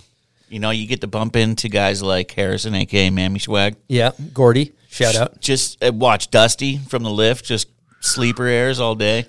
Blum in those parks. He's kind of misty, though. You might misty, you but might catch him in the trees. You catch him mistying around, and you're just like, man, this is the spot. Good vibes. Yeah, thank you so much, Mammoth Mountain. Again, if you know the second video part song, not the one we're giving to Casey, the second one, we'll be giving away 4 lift tickets to Mammoth Mountain. Let's get into, also, if you're up there, make sure to tag them at Mammoth Mountain. That's huge. They love that. But let's get into it. So what's your confidence level, Casey, 0 through 10? 2. 2, okay. Not bad. So I knew you're a big Torstein guy, but I was trying to, like, I usually kind of rip these from the internet. I couldn't rip a Torstein part, so I'm sorry. That was my only intel I had about. So I just shot in the dark. I didn't know. Well, let's see how you do. Here we go. So I need to know, because I don't know how to. You're saying that's not Torstein? That's not Torstein. Yeah, just to let you know, that's Didn't not sound Torstein. familiar. Classic song. Yeah, it's Tom Petty. Great tune. I can point you in a couple. I can give you a couple crumbs. Let me get a pointer. He's originally from New Jersey. That's a huge crumb. It's a big crumb. He founded a giant glove company. I can only see. Might make it worse. I can only imagine. I can only think of 2 pro snowboarders from Jersey. He founded a giant glove company that I don't think it exists anymore, but it was huge for a while. And he's also an Olympian in halfpipe. I can't blow this. Huh? You can't blow this. The glove company was named after like an explosive army device. Grenade. Yep. So there's a crumb. So he founded Grenade. Yes, there it is. You got it right. Wow, those crumbs. We're gonna give that to you. We're gonna give that to you. 2 out of 10. Huh? It's Yeah, a 2 out of 10. So more you got of a participation award. Yeah, Should've you said 1. Yeah. So that's we got all kinds of bomb hole merch in there. Yeah, that's a participation award at this Everybody wins. point. No, he did technically say it without us saying his we name. didn't say his name. Yeah. I technically wasn't even snowboarding when that was the biggest as it had been. True. Yeah, I thought you were the same age as me, but you're a little younger. I was trying to study everything in like a couple of years, and it's just a lot to learn. And you're pumping There's a out lot to content. learn these A lot of days. people, a lot of Yeah. parts, a lot of companies, and they keep switching. It's Yeah. It's All right, hard let's to get keep up into with. song number 2. This is for the listeners to win those tickets. To comment, if you know the song, you comment on Casey's Instagram photo, like the thumbnail photo. That's when the it comes most out. important thing, because I had people DMing me answers. No. And yeah, they got to put it in the right spot if you want to win. And then the first person to comment, they get the tickies. Here we go.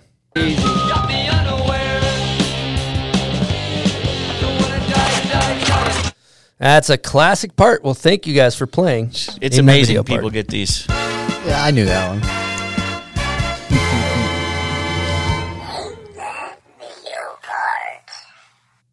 All right, I talked to Scotty Lago yesterday for a little bit, and he mentioned that you got a pro model coming out with Lago snowboards. Huge congrats on that. It's fucking awesome. Thank you. How are we feeling about that? That's beyond a dream. I don't even know. There's no words for it. I'm so grateful. So stoked. So what do you think it means, like in this day and age, to be a pro snowboarder? That's the hot topic these days. That's all the controversy. When you were snowboarding, there's maybe a straight path, but it was one thing. You got to ride for a brand. They got to be stoked. You got to be putting out full parts. You got to be winning contests. You got to work your way up to the AM team. You have to be absolutely disgusting. You have to be at a professional riding level. And yeah, then they move you from AM, and hopefully you get a board and you're pro. And it's just not the same anymore. There was no Instagram back then. You couldn't do it on your own, and now you're able to build an entire brand on your own without even having any sponsors. And so there's that weird cliche thing where everybody says that once you start making money in something, you're pro at it, but it's just definitely not true. And then maybe to the next level of like, once it's your main source of income, then you're a pro.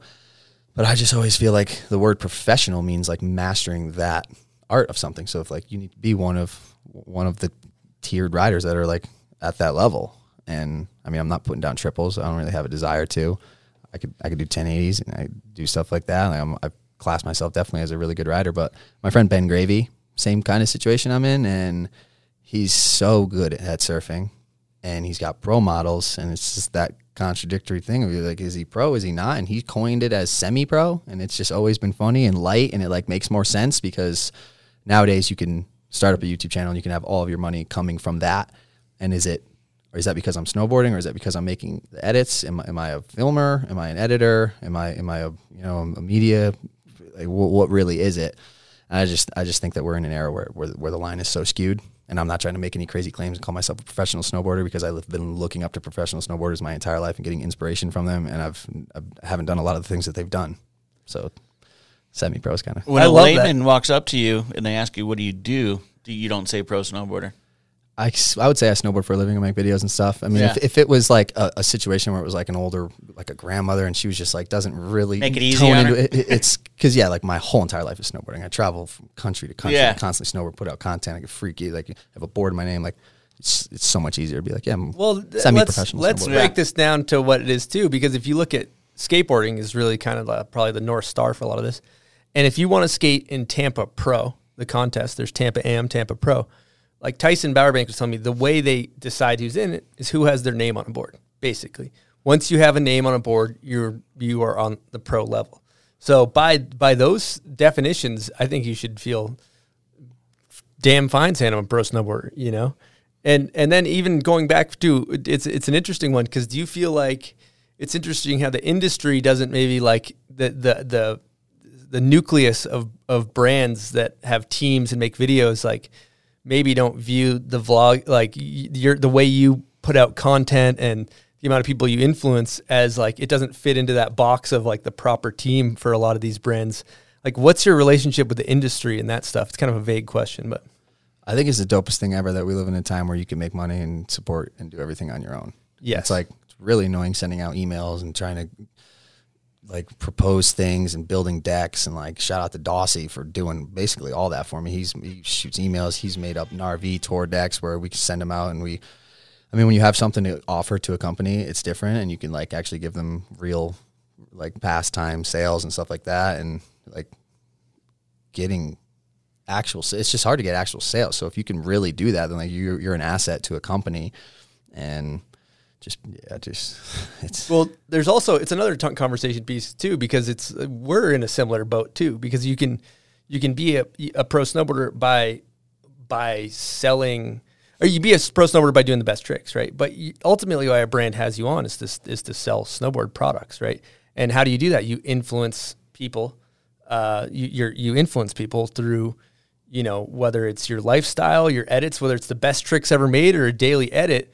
You're influencing people that rock with you, that want to buy your stuff. And it's crazy because your statistics are so tangible. Like how many views a year do you do? Do you know roughly off the top of your head? But it's got to be like close in the M's, right? It's got to be I think it's 100K a week in the winter or something like that. Yeah, 100K a week, right? Some people, they film the most insane video part of their life and it gets like 10K views. You're doing 100K a week, right? And so it's just, that's easily into the millions of views a year. And so it's like, it's funny how that's like such a tangible, like there's millions of people watching. His is more pointed at the people that are buying products. Yeah, but then the brands, the small group that all gets it for free as well. Yeah. And then most of those people that watch don't understand what that part is that you're watching. Because as I've gotten better and I've can't learned more fathom tricks, it. once Yeah. I put down my first 9, I'm like, oh, that's what the trick is. And Yeah. he's doing a switch. Now I'm like, wow, he did that switch. Like, it resonates more and you understand it. But I've made like a Japan movie, and it's like I've gotten less views on like full year recap things that I've done than just like I did this to my snowboard, and then like this is why it's you leave them with like an opening where they're like, what, they have to click on it, and you watch it, and then you get 100,000 views or something. And you're like, you put so much work into a full 2-week or 3-week or a full season part, and then it gets like half or a quarter of it, and you're like, I know that's better, but how do you Teach them how to make a better turn, and you're going to get 100,000 views. because they all need to learn how to turn. Yeah. There's a lot of people that don't know how to turn. They're doing it wrong out there. Yeah, it's like the people that are watching already know how to backlip, already know how to front 7, the core parts, but then there's the majority of population of snowboarding hasn't gotten to that level, and it's like that huge sliver of the pie is like kind of, there's not that many people talking to them. Like, Yeah, you're gonna leave them out. yeah, you can't leave They're them the out. ones. And they're the ones buying the most product, I'd imagine. And they're going to be the ones that are sick, that are getting sick. They're probably younger, and they're going to get better at riding. And it's like, yeah, to influence the sport and have people.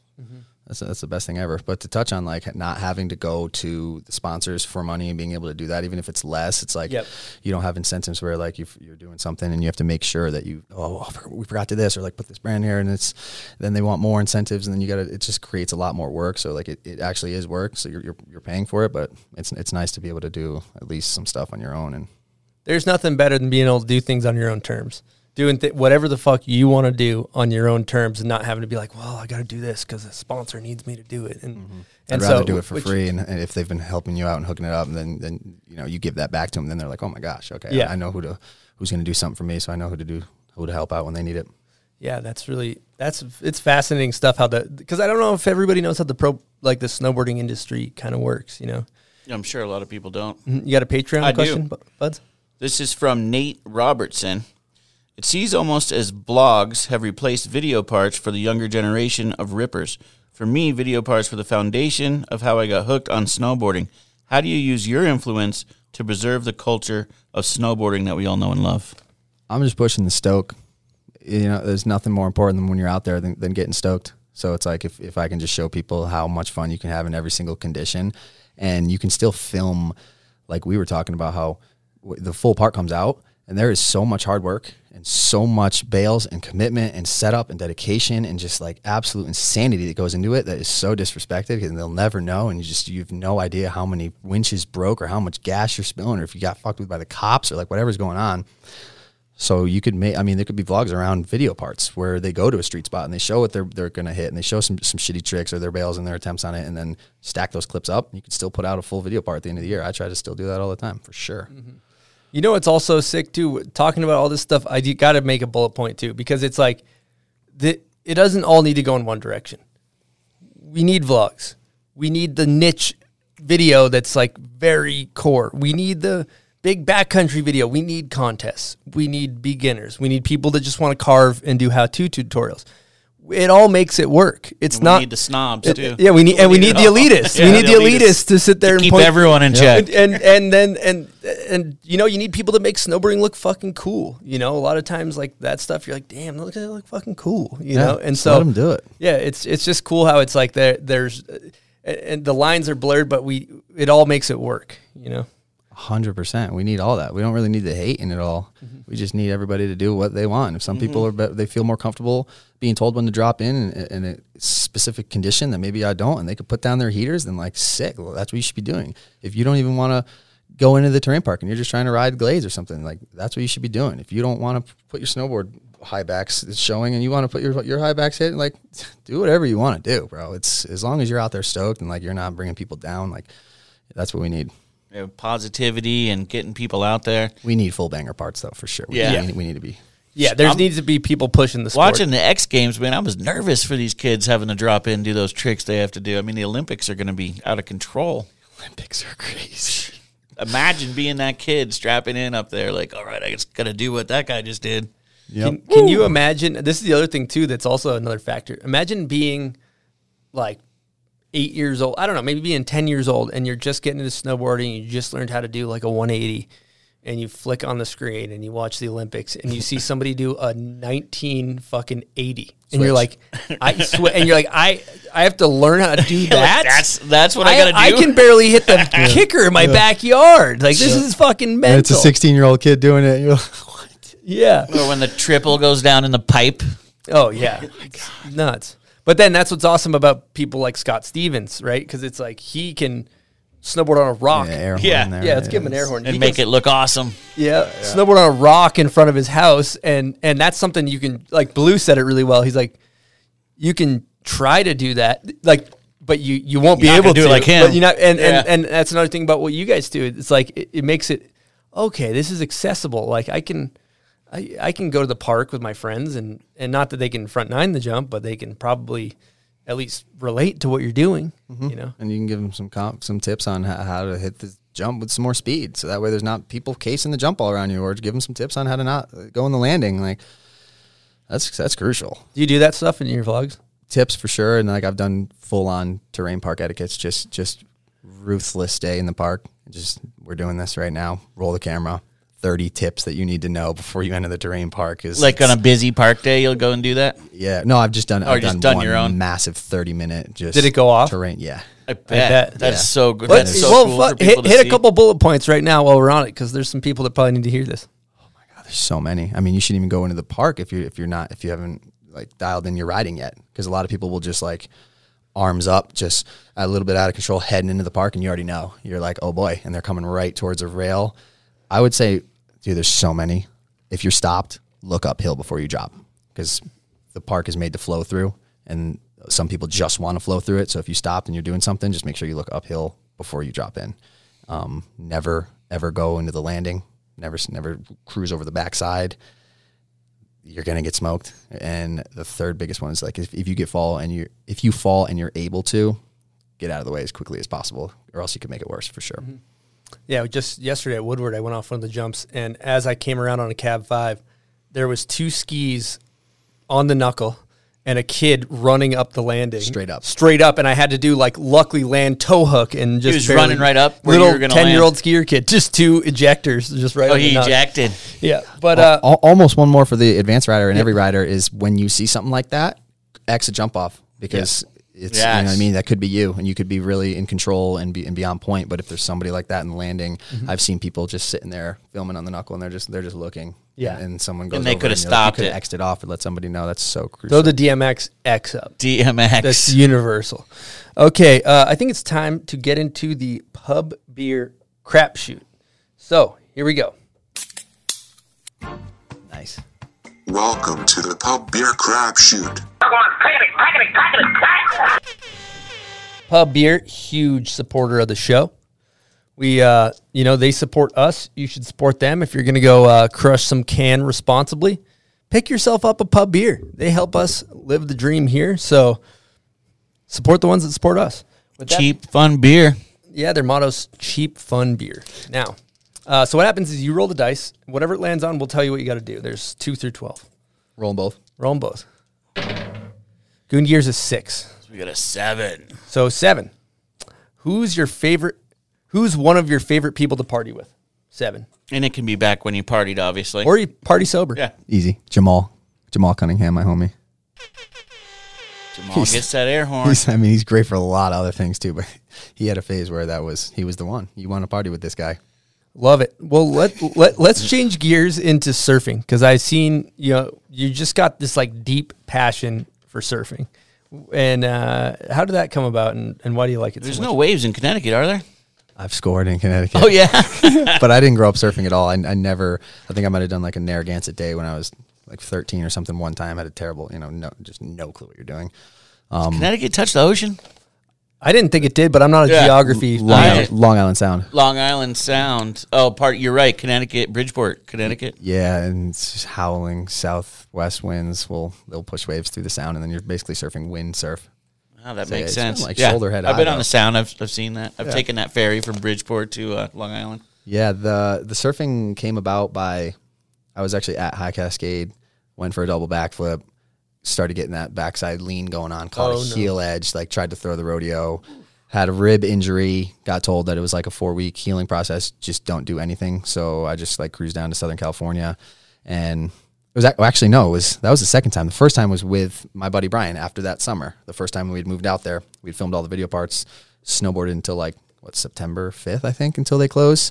And then we had October. My brother, Dana, had moved there already, and he was living in Huntington Beach. Never been to SoCal before, so we made the road trip all the way down there, which was like so sick after like the whole roadie across and then living there and then driving down, and just grabbed a 9-foot board. My brother's neighbor was an ex-professional surfer, kind of burnout guy, but he was just such a G, and he gave us like the full ropes. And there's something about being humbled and like starting over, I feel like, that I just like so much, and just getting bodied coming out of the water. Like, it took me like 6 or 7 days of paddling this longboard, bloody lips, and like just not getting it at all, to finally catch my first wave. And it was like 20 seconds, just a little whitewater dreamer. I could like, it changed my life for sure. And surfing is just one of those things like snowboarding where you have to commit 100% of your time, and you got to travel, and you got to go to Peru, and you got to go all these places. So from like 2000 and I think like 11 or 12 until 2016 or 17, I just did like a couple weeks where you're like just trying to get your endurance back and everything. And then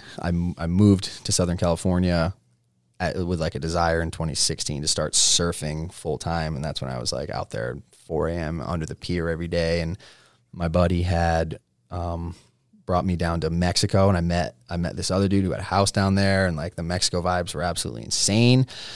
So like one thing led to another, and like I started going down there all the time, falling in love with surfing. And the dude was going to Indo, and he asked me if I wanted to run his Airbnb and just like live down there for free. And it was just one of those things where I was like, oh my God, I'm not going to make any money, but I can just like post up here, do exactly what I want to do, surf the best waves. And I just got to like check in his guests and whatnot, and just being by myself and like surfing every single day with absolutely no worries. There's some connectivity that humans obviously have with water. We all know it. We don't know why or what. And it's just like being in the water, and then that feeling of surfing and like being on the wave is just like, it's so hard to relate to snowboarding. It's like, it's so rare that you're up and actually surfing. You know, you could go for a 3-hour surf session, but maybe only get like 12 seconds of wave time. And it's just, I think it's the humblingness that just, it sucks so bad, and like starting over and the grind and like seeing the progress. Like, I love that, the process of it so much. And dude, I don't know, something in me has switched over to surfing. It really got bad when COVID hit and all the resorts got shut down and all the travel stopped and all that. So I was like, well, at least I can still go to Mexico. I'm just going to go down there in March. And I committed like 2020 it was to like basically surfing the whole time. And then last winter, 2021 is when all the big winter swells roll in. And I'm like, well, my life is snowboarding, and my whole business and my whole, like everything about it is snowboarding. But I'm like, I'm on this tier where I'm like, well, I want to do something else. But I'm like, well, if I do that, I might need to get a different job. I might need to literally work. And like, so I was like hovering on this weird line of wanting to surf so badly for the first winter ever. And I like did it. We went down to Mexico. We did like a full month traveling through Baja, and like I did all my travels, and then feathered in the RV tour, scored Winter Park, like neck deep snow. As soon as we heard there was like 3 feet in Tahoe, 3 feet in Colorado, like we made the most of it happen. But I committed last winter mostly to surfing, and it's just fully consumed my life. I went to Indonesia this summer, spent 3 months on a boat, and I'll never be the same. It's like surfing is. Have you ever surfed? Oh yeah. No, totally. 100%. And I'm floundering out there, but it is the flounder. It is like I'm hooked. Like if I go to the beach for 3 days, I'm in the water the whole time, and I'm on a foamy, just going fucking over the handlebars every second wave, and then you get it, and you go down once you go down the line, it's over. You know. And what's sick, I think you can be like 90 and still be out there in a little guy, little waves in Hawaii and a longboard. Yep. So lifelong. Yeah. I got a good Patreon question for surfing. Yes. It's from Darth Blazed. If you had to pick, would it be a surf trip to Mexico or a POW trip to Japan? If and obviously it's going off in either place, you know? Are there restrictions? Because I'm trying to go to Japan. If we can get access to Japan, I'm going to Japan right now. But pumping, like Puerto, Mexico, is like, I've done Japan twice. So it's like, what month? Your choice. Perfect scenario in each spot. Just for the podcast, we're going to Japan. Yeah, we're going smart answer. That's a smart answer. I mean, I feel like I've been to Japan maybe over 10 times, and it never gets old. It doesn't get old. Yeah. Mm-hmm. There's always new adventures to find in Japan. Puerto, though. Puerto Vallarta? Escondido. Okay. No, I don't know if you're supposed to. That's the zone. You're blowing it out, dude. You should probably. Do we have to beep it out, or it's blown? It's blown. I mean, I don't know. People might come and find you. You might not even make the paddle out there if you don't know it. Now, question. Oh, true, right? They come and get you, don't they? Yeah. No, you'll just get smoked. You're not making it out. You're just. Do your subscribers, are they like, God, another surf video? Or yes. Well, they more want to see the snow. Tenfold. Yeah, tenfold. Got it. Yeah. Tenfold. Now, like, you're the snow guy, man. Yeah. Come on, man. You're the snow guy. Man. But when they watch the surfing, they're always stoked. Like they're never not. They're like, and usually it'll be the ones where I put some type of. It'll be like a 10-minute snowboard session, and then like we hit the ocean after. I just throw in one of the sessions, and they're always just mind blown. Like, holy shit, you got so much better since the last time I seen you, because they don't click on any of the surfing videos, but they click on the snowboarding ones, and they see the surfing, and they're like. They're always super stoked on it, but I don't think snowboarding relates to surfing at all. Like no snowboarders really, they try it, but it's not like. Yeah, Chris and I stand the opposite way. But like surfers, they all love snowboarding. They do at least a trip every year. They seem to rip too when they get on the snow. They do, for sure. You're the guy that you travel with. What's his name with the long hair? Daly. He can talk like a surfer really well. He's got that Spicoli voice dialed. Yes, he is. He is the definition of it. That guy's the definition of oversoaked. So much he was pronouncing natty as naughty. Naughty, dude. Naughty. Let's give him an air horn. Let's give a big old air horn. So that's another thing to talk about too, because you've been snowboarding your whole life, right? So you know how to do it. You've I don't want to say you've ceilinged, but you probably. It's hard to learn fucking 1440s and shit. Like, we're probably not going to be doing a whole bunch of 1440s or whatever the next progression is, but you can push yourself. But when you're at the bottom of a learning curve for something where you're like, you exponentially get better every time you go. Like, for you to get better going snowboarding, you have to do a goddamn 1440. Now, for you to get better at surfing, when you're at the bottom, it's like you just catch 2 more waves or whatever it is, and that's addictive to see the reward the progression, right? You feel like you're getting rewarded every time you go surf. You're getting better. It's the best day of my life. It's the best. Yeah, that's so true. And I love that process of getting better. So I might just be addicted to it. Also, another thing too, talking about the ego is like, I think a lot of times people don't do something new is because their ego, like if I go snowboarding or skating, I've been doing it my whole life. I know I can show to the park and like skate pretty good. But when you go and you're a goon at something, that holds a lot of people back, I think. Sure. They don't want to be seen as that goon. For sure. I was in Mexico by myself, so no one was looking at me. I wasn't putting out any content. But yeah, you feel like your ego would still just be like, yo, forget this. This is just not. I'm just out here getting bodied. It's not for me. It sucks. But I don't know. I fought through it. I like it hammered. And especially because it's water. So like you can take an insane beating that's like not really a beating. Like you feel like you're getting annihilated, but you're not. But you are. What are there's like some life lessons that ocean teaches you, and do you got, and this is kind of a shitty question, but I'm going to put you on blast. You got any like deeper lessons that the ocean teaches you? You got to take care of yourself 100%. It brings out every flaw that you have. If you're trying to paddle and you're trying to breathe and you're trying to balance and you're trying to do all this stuff, and there's just like, I mean, the only way to relate it to snowboarding is like mini avalanches, where like every time you go in on the hill, there's gonna be a subtle little avalanche every couple of seconds or minutes that you're gonna just like have to be like buried and dig yourself out of. Or so. It's just like, it's so brutal. So you got to be able to hold your breath. You got to have good cardio. You got to have good endurance. You got to be like strong. Like as soon as you could paddle for you could be a beast for 20 minutes, but then 30 minutes later you can't move your arms. So you're just like, and now I'm out here in a position where I'm weak and I'm vulnerable and I'm taking sets on the head and I can't breathe. I'm being pinned underwater. It's like, there's just so much that you learn about yourself. And if you thought you were doing something good or you thought you weren't, like it all comes together in the water. Yeah, when you get pinned down, you're under for like 1 second. You're like, dude, was I under for 30 seconds? That was crazy. And it's 1 second. Yeah. You have to find the center where throughout all the most insane chaos that you'll ever deal with in your life, you have to find full peace and balance and just wait it out, which is kind of relatable. You know, everything's going to happen. You just got to go with it. Yeah, that first time you're surfing and you're in the washing machine and you swim the wrong way. Yeah, you learn that you got to float up first. Yeah, you're literally heading towards the beach. Yeah. Oh. Yeah. Are you wearing a wedding ring? We actually have to answer this. My grandpa passed like a month ago, and I've literally been on the road. I flew to Florida. We had his funeral. My grandmother gave me and my brother one of his wedding rings, and I don't have a stable place. I lose everything that I've ever had. I just threw the wedding ring on, and I've just been stoked on it ever since. I don't even know why. I was gonna say, you can't be. It's tough to be married living in an RV. Married. Yeah, how does is it hard to do relationships with your like insane With your all four over the bros place next to you? and your workflow, or how does that all work? Yeah, it's not really a working thing. The relationship is with the dream right now. Yeah, 100%.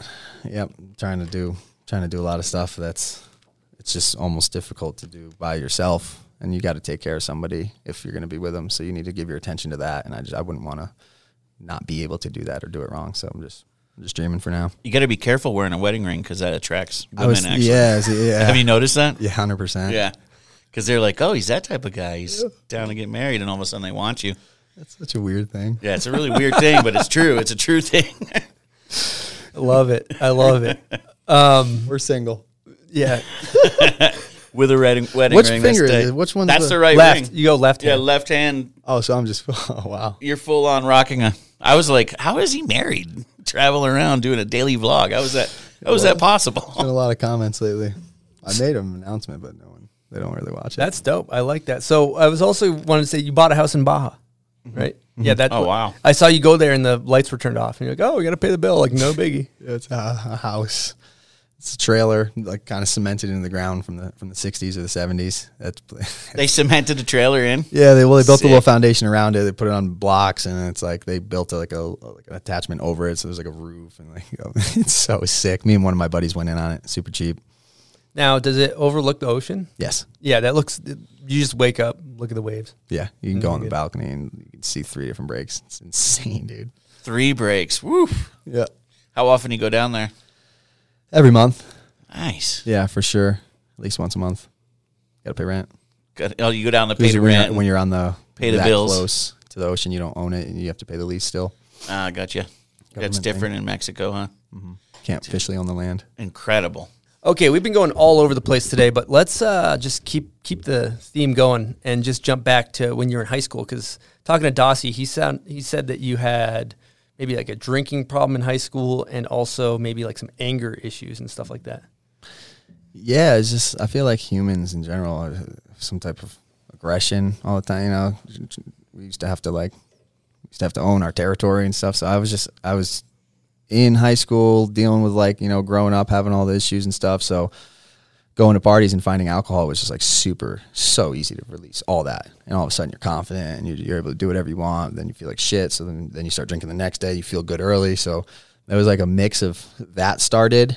And then like the ego just fully taking over with the alcohol. And I was weightlifting a lot, just all exterior, just like trying to visually just look strong and like be tough. And like, I don't even know what like insecurities I had that I was clearly trying to mask, but the alcohol was gnarly. I wasn't like a I don't know how to say bad alcoholic, isn't like sloppy. Like I was able to handle myself so gnarly. Like I was drinking before school, going into school, like hammered, leaving, going like trails through the woods, drinking, come back, hiding stuff in the bathrooms. And it was gnarly.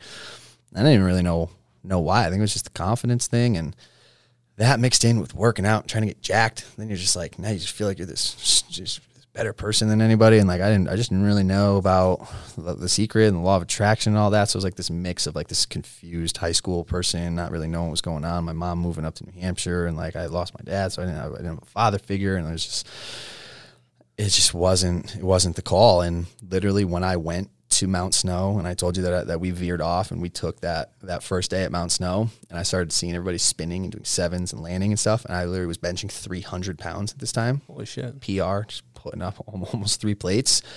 You're not limber. You can't grab as good. You can't like flex as good. And it's not like I was doing any mobility stuff to where like you could be strong and jacked and still mobile. I was just hammering meat and just weights and just trying to just put anything in the neck because it's going to get turned into muscle. And that snowboarding literally saved and changed my entire life. And I was like, I stopped working out immediately, switched over to yoga, and like just wanted to get like super flexible and limber, and I wanted to be able to jump higher and do backflips and all that type of stuff. And it's like that same time period like led into that secret thing when I also moved to Mount Hood, and I was just like, it was this crazy thriving energy around like taking care of myself, trying to grow and like be a better person while getting better at riding. And the alcohol was just not it. And finding out about the secret, being like, this whole time I've just been being aggressive towards people for no reason. That's why they're aggressive back. And you can tell that in the streets when you walk by someone who's emotionless and you hit them with a nice smile, and like, they're kind of, they're stoked back. They're like, oh, that was nice. But if you just like look at someone up and down, they'll look at you up, and then it's like, it's that quick. So it's up to you how you want to like receive energy by how you're giving it. Yeah. That's well, very eloquently stated. Going back to when you put down the bottle, what are the immediate like benefits? Reduction in inflammation in your whole entire body. Brain fog gone, like just straight clarity when you wake up. You're not like in a confused state. I had crazy heartburn, gnarly heartburn, gone, never again, unless I swallowed too much salt water. Just it's unbelievable. I think I had like some liver stuff going on because I had some blood lipid panels done, and like everything was proper because when I started taking care of myself, I wanted to see where I was at and see where all my vitamins and everything were, and it was like there was just this one thing with my liver that was like it's repairing itself, but you can tell that it had prolonged damage or some type of enzyme that comes out. And so like, yeah, I'd gotten another one since then, and it fully got back and like helped repair itself. There's just so much damage that alcohol does that you don't really realize it. And when you're hammering it down like I am at 16 years old, like 7:30 in the morning, 8 a.m., it's like, it's got to be so brutal. Yeah, that's crazy. You were drinking before school and stuff. That is wild. You said your mom moved to New Hampshire, so were you guys left alone to your own devices in the house? Kind of. She would come back and she would dial us in with like whatever we needed. She would like have food and stuff. She'd come back on the weekends, make sure we weren't blowing the place up with parties, and like try to do everything that she could. But she was like in the middle of selling the house and getting the house, and like she was working up there as a traveling RN, and like she was just doing how old were you at this time? 16. So you were 16. No parents in the house at 16. Not really. That's crazy. 16, 17. But I had my older brother at the time was literally almost 10 years older than me. Oh, okay. So he was like 26. And so he was babysitting then? Yeah, but he was... but not really the babysitting joining in on all of it anyways, and to have an older brother that was partying, like I think that's even what started getting me into it earlier, is my mom not there, and then having an older brother who could have parties and then being around all that alcohol. And buy you beer, huh? And hundo fee. Man, wow. Incredible. Now that you've changed gears into more of you're more focused on vitality and continuing. It seems like, I mean, you look at how you wake up, you stretch, you work out, eat good food, snowboard all day, edit at night. You have like a deep sense of vitality with what you do. What would you say as far as like actionable advice that people are listening, like major kind of life hacks for overall health that you do on a day-to-day basis? Oh, there's so many, dude. It's crazy. And the more you learn about it, the more you realize that like that first health thing you did was like, it was healthier than what you were doing, but it's actually not good. I would just say that like, don't beat yourself down. And like a lot of people, they'll want to do something, they mess up the first day or the second day or whatever, and then they'll just go like full like aggro, the opposite, where it's like you're going to mess up and then nobody's perfect. And whatever you do to benefit yourself, that one little thing that you did, you can counter that pretty easily by not. And if it's just one time, maybe you did it 10 times last week or 5 times this week. It's one, just like I love that. What I call, or not I call, but it's been coined like self-trust, right? So simple things like we've talked about on the show, like, oh, you wake up, if you say to yourself, I'm going to make my bed every morning. You make your bed in the morning, you don't feel any different. But you made a promise to yourself, I'm going to make my bed every day. So you did that little thing. Oh, I made my bed today. I said I was going to do it. I did it. I self-trust, right? So those little things, I'm going to wake up, like I'm going to drink a full glass of water first thing when I wake up. That's huge. Like I do that every morning and I don't miss it. And it's not crazy, but you can do it. You get some hydration in there. You try to get 32 ounces of water down before I put anything else in.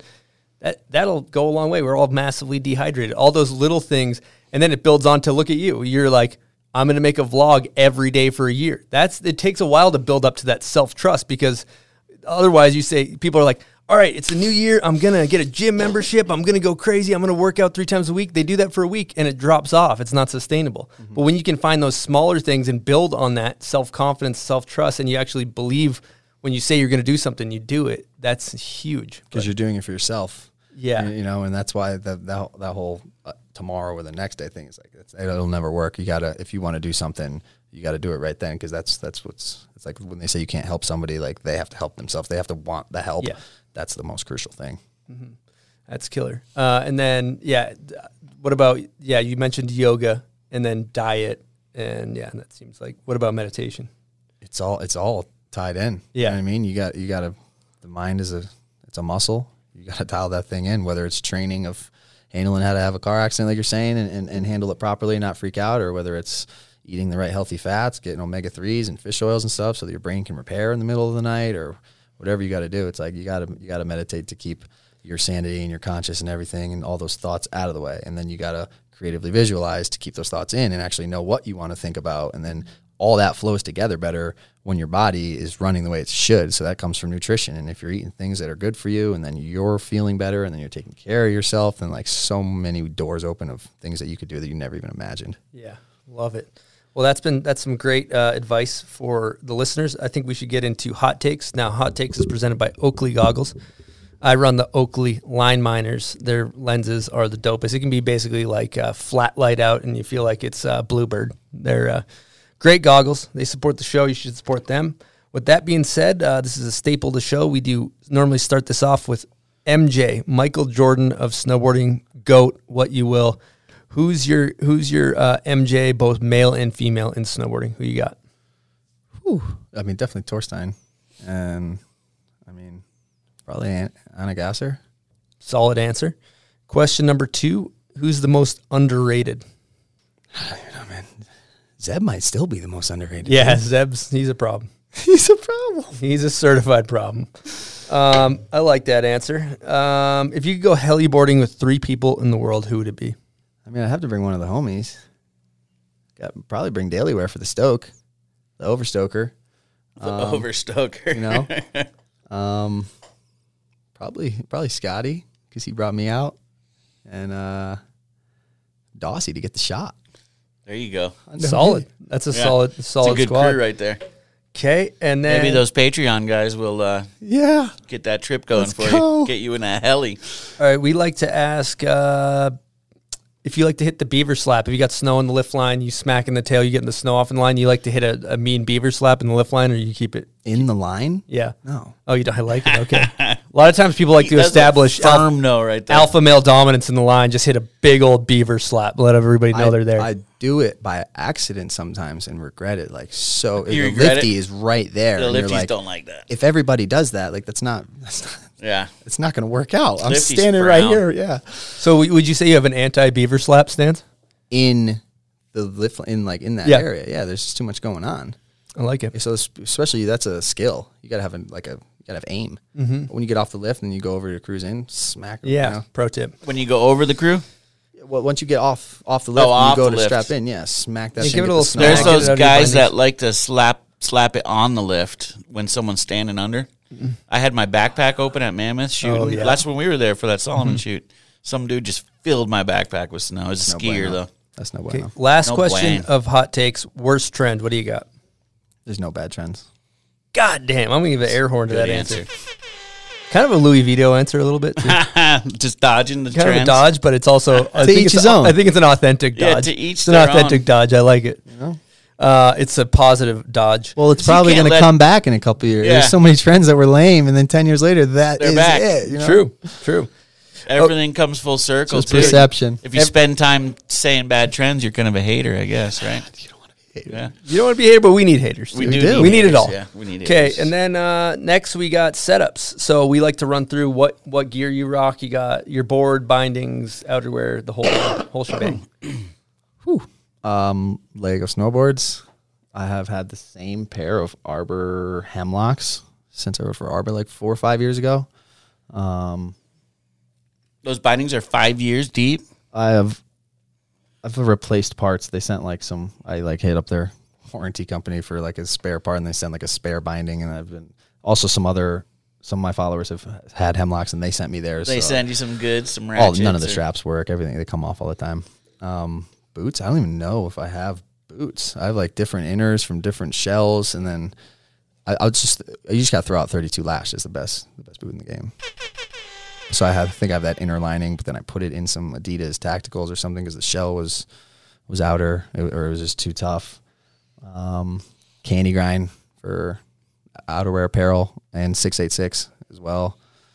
We got same with the gloves. Candy grind, actually, we have a custom glove that we did together and some jackets and stuff. burn helmets. I don't know what kind of goggles I have. I have a couple, whichever ones aren't wet or cold or frozen. Throw those on. It's random lenses. I have a lot of like true wild, like supplements and stuff like that. Like a lot of those supporters, lava rubber, the sickest yoga mat in the game.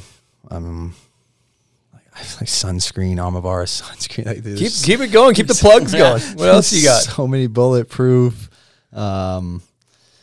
Just got to run through the letters.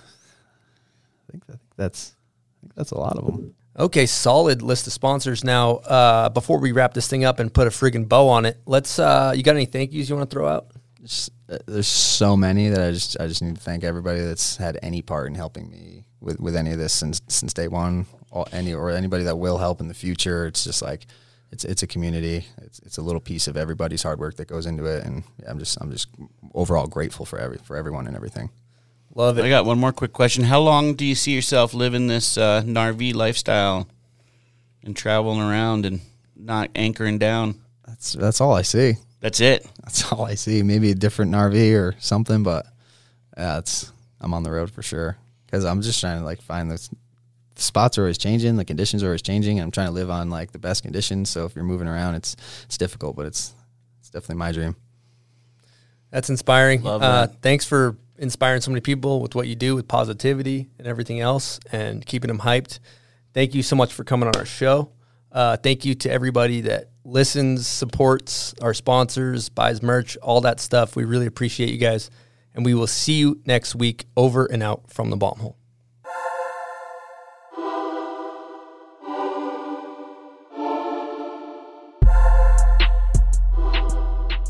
All right, the Casey Willax episode. We hope you guys enjoyed.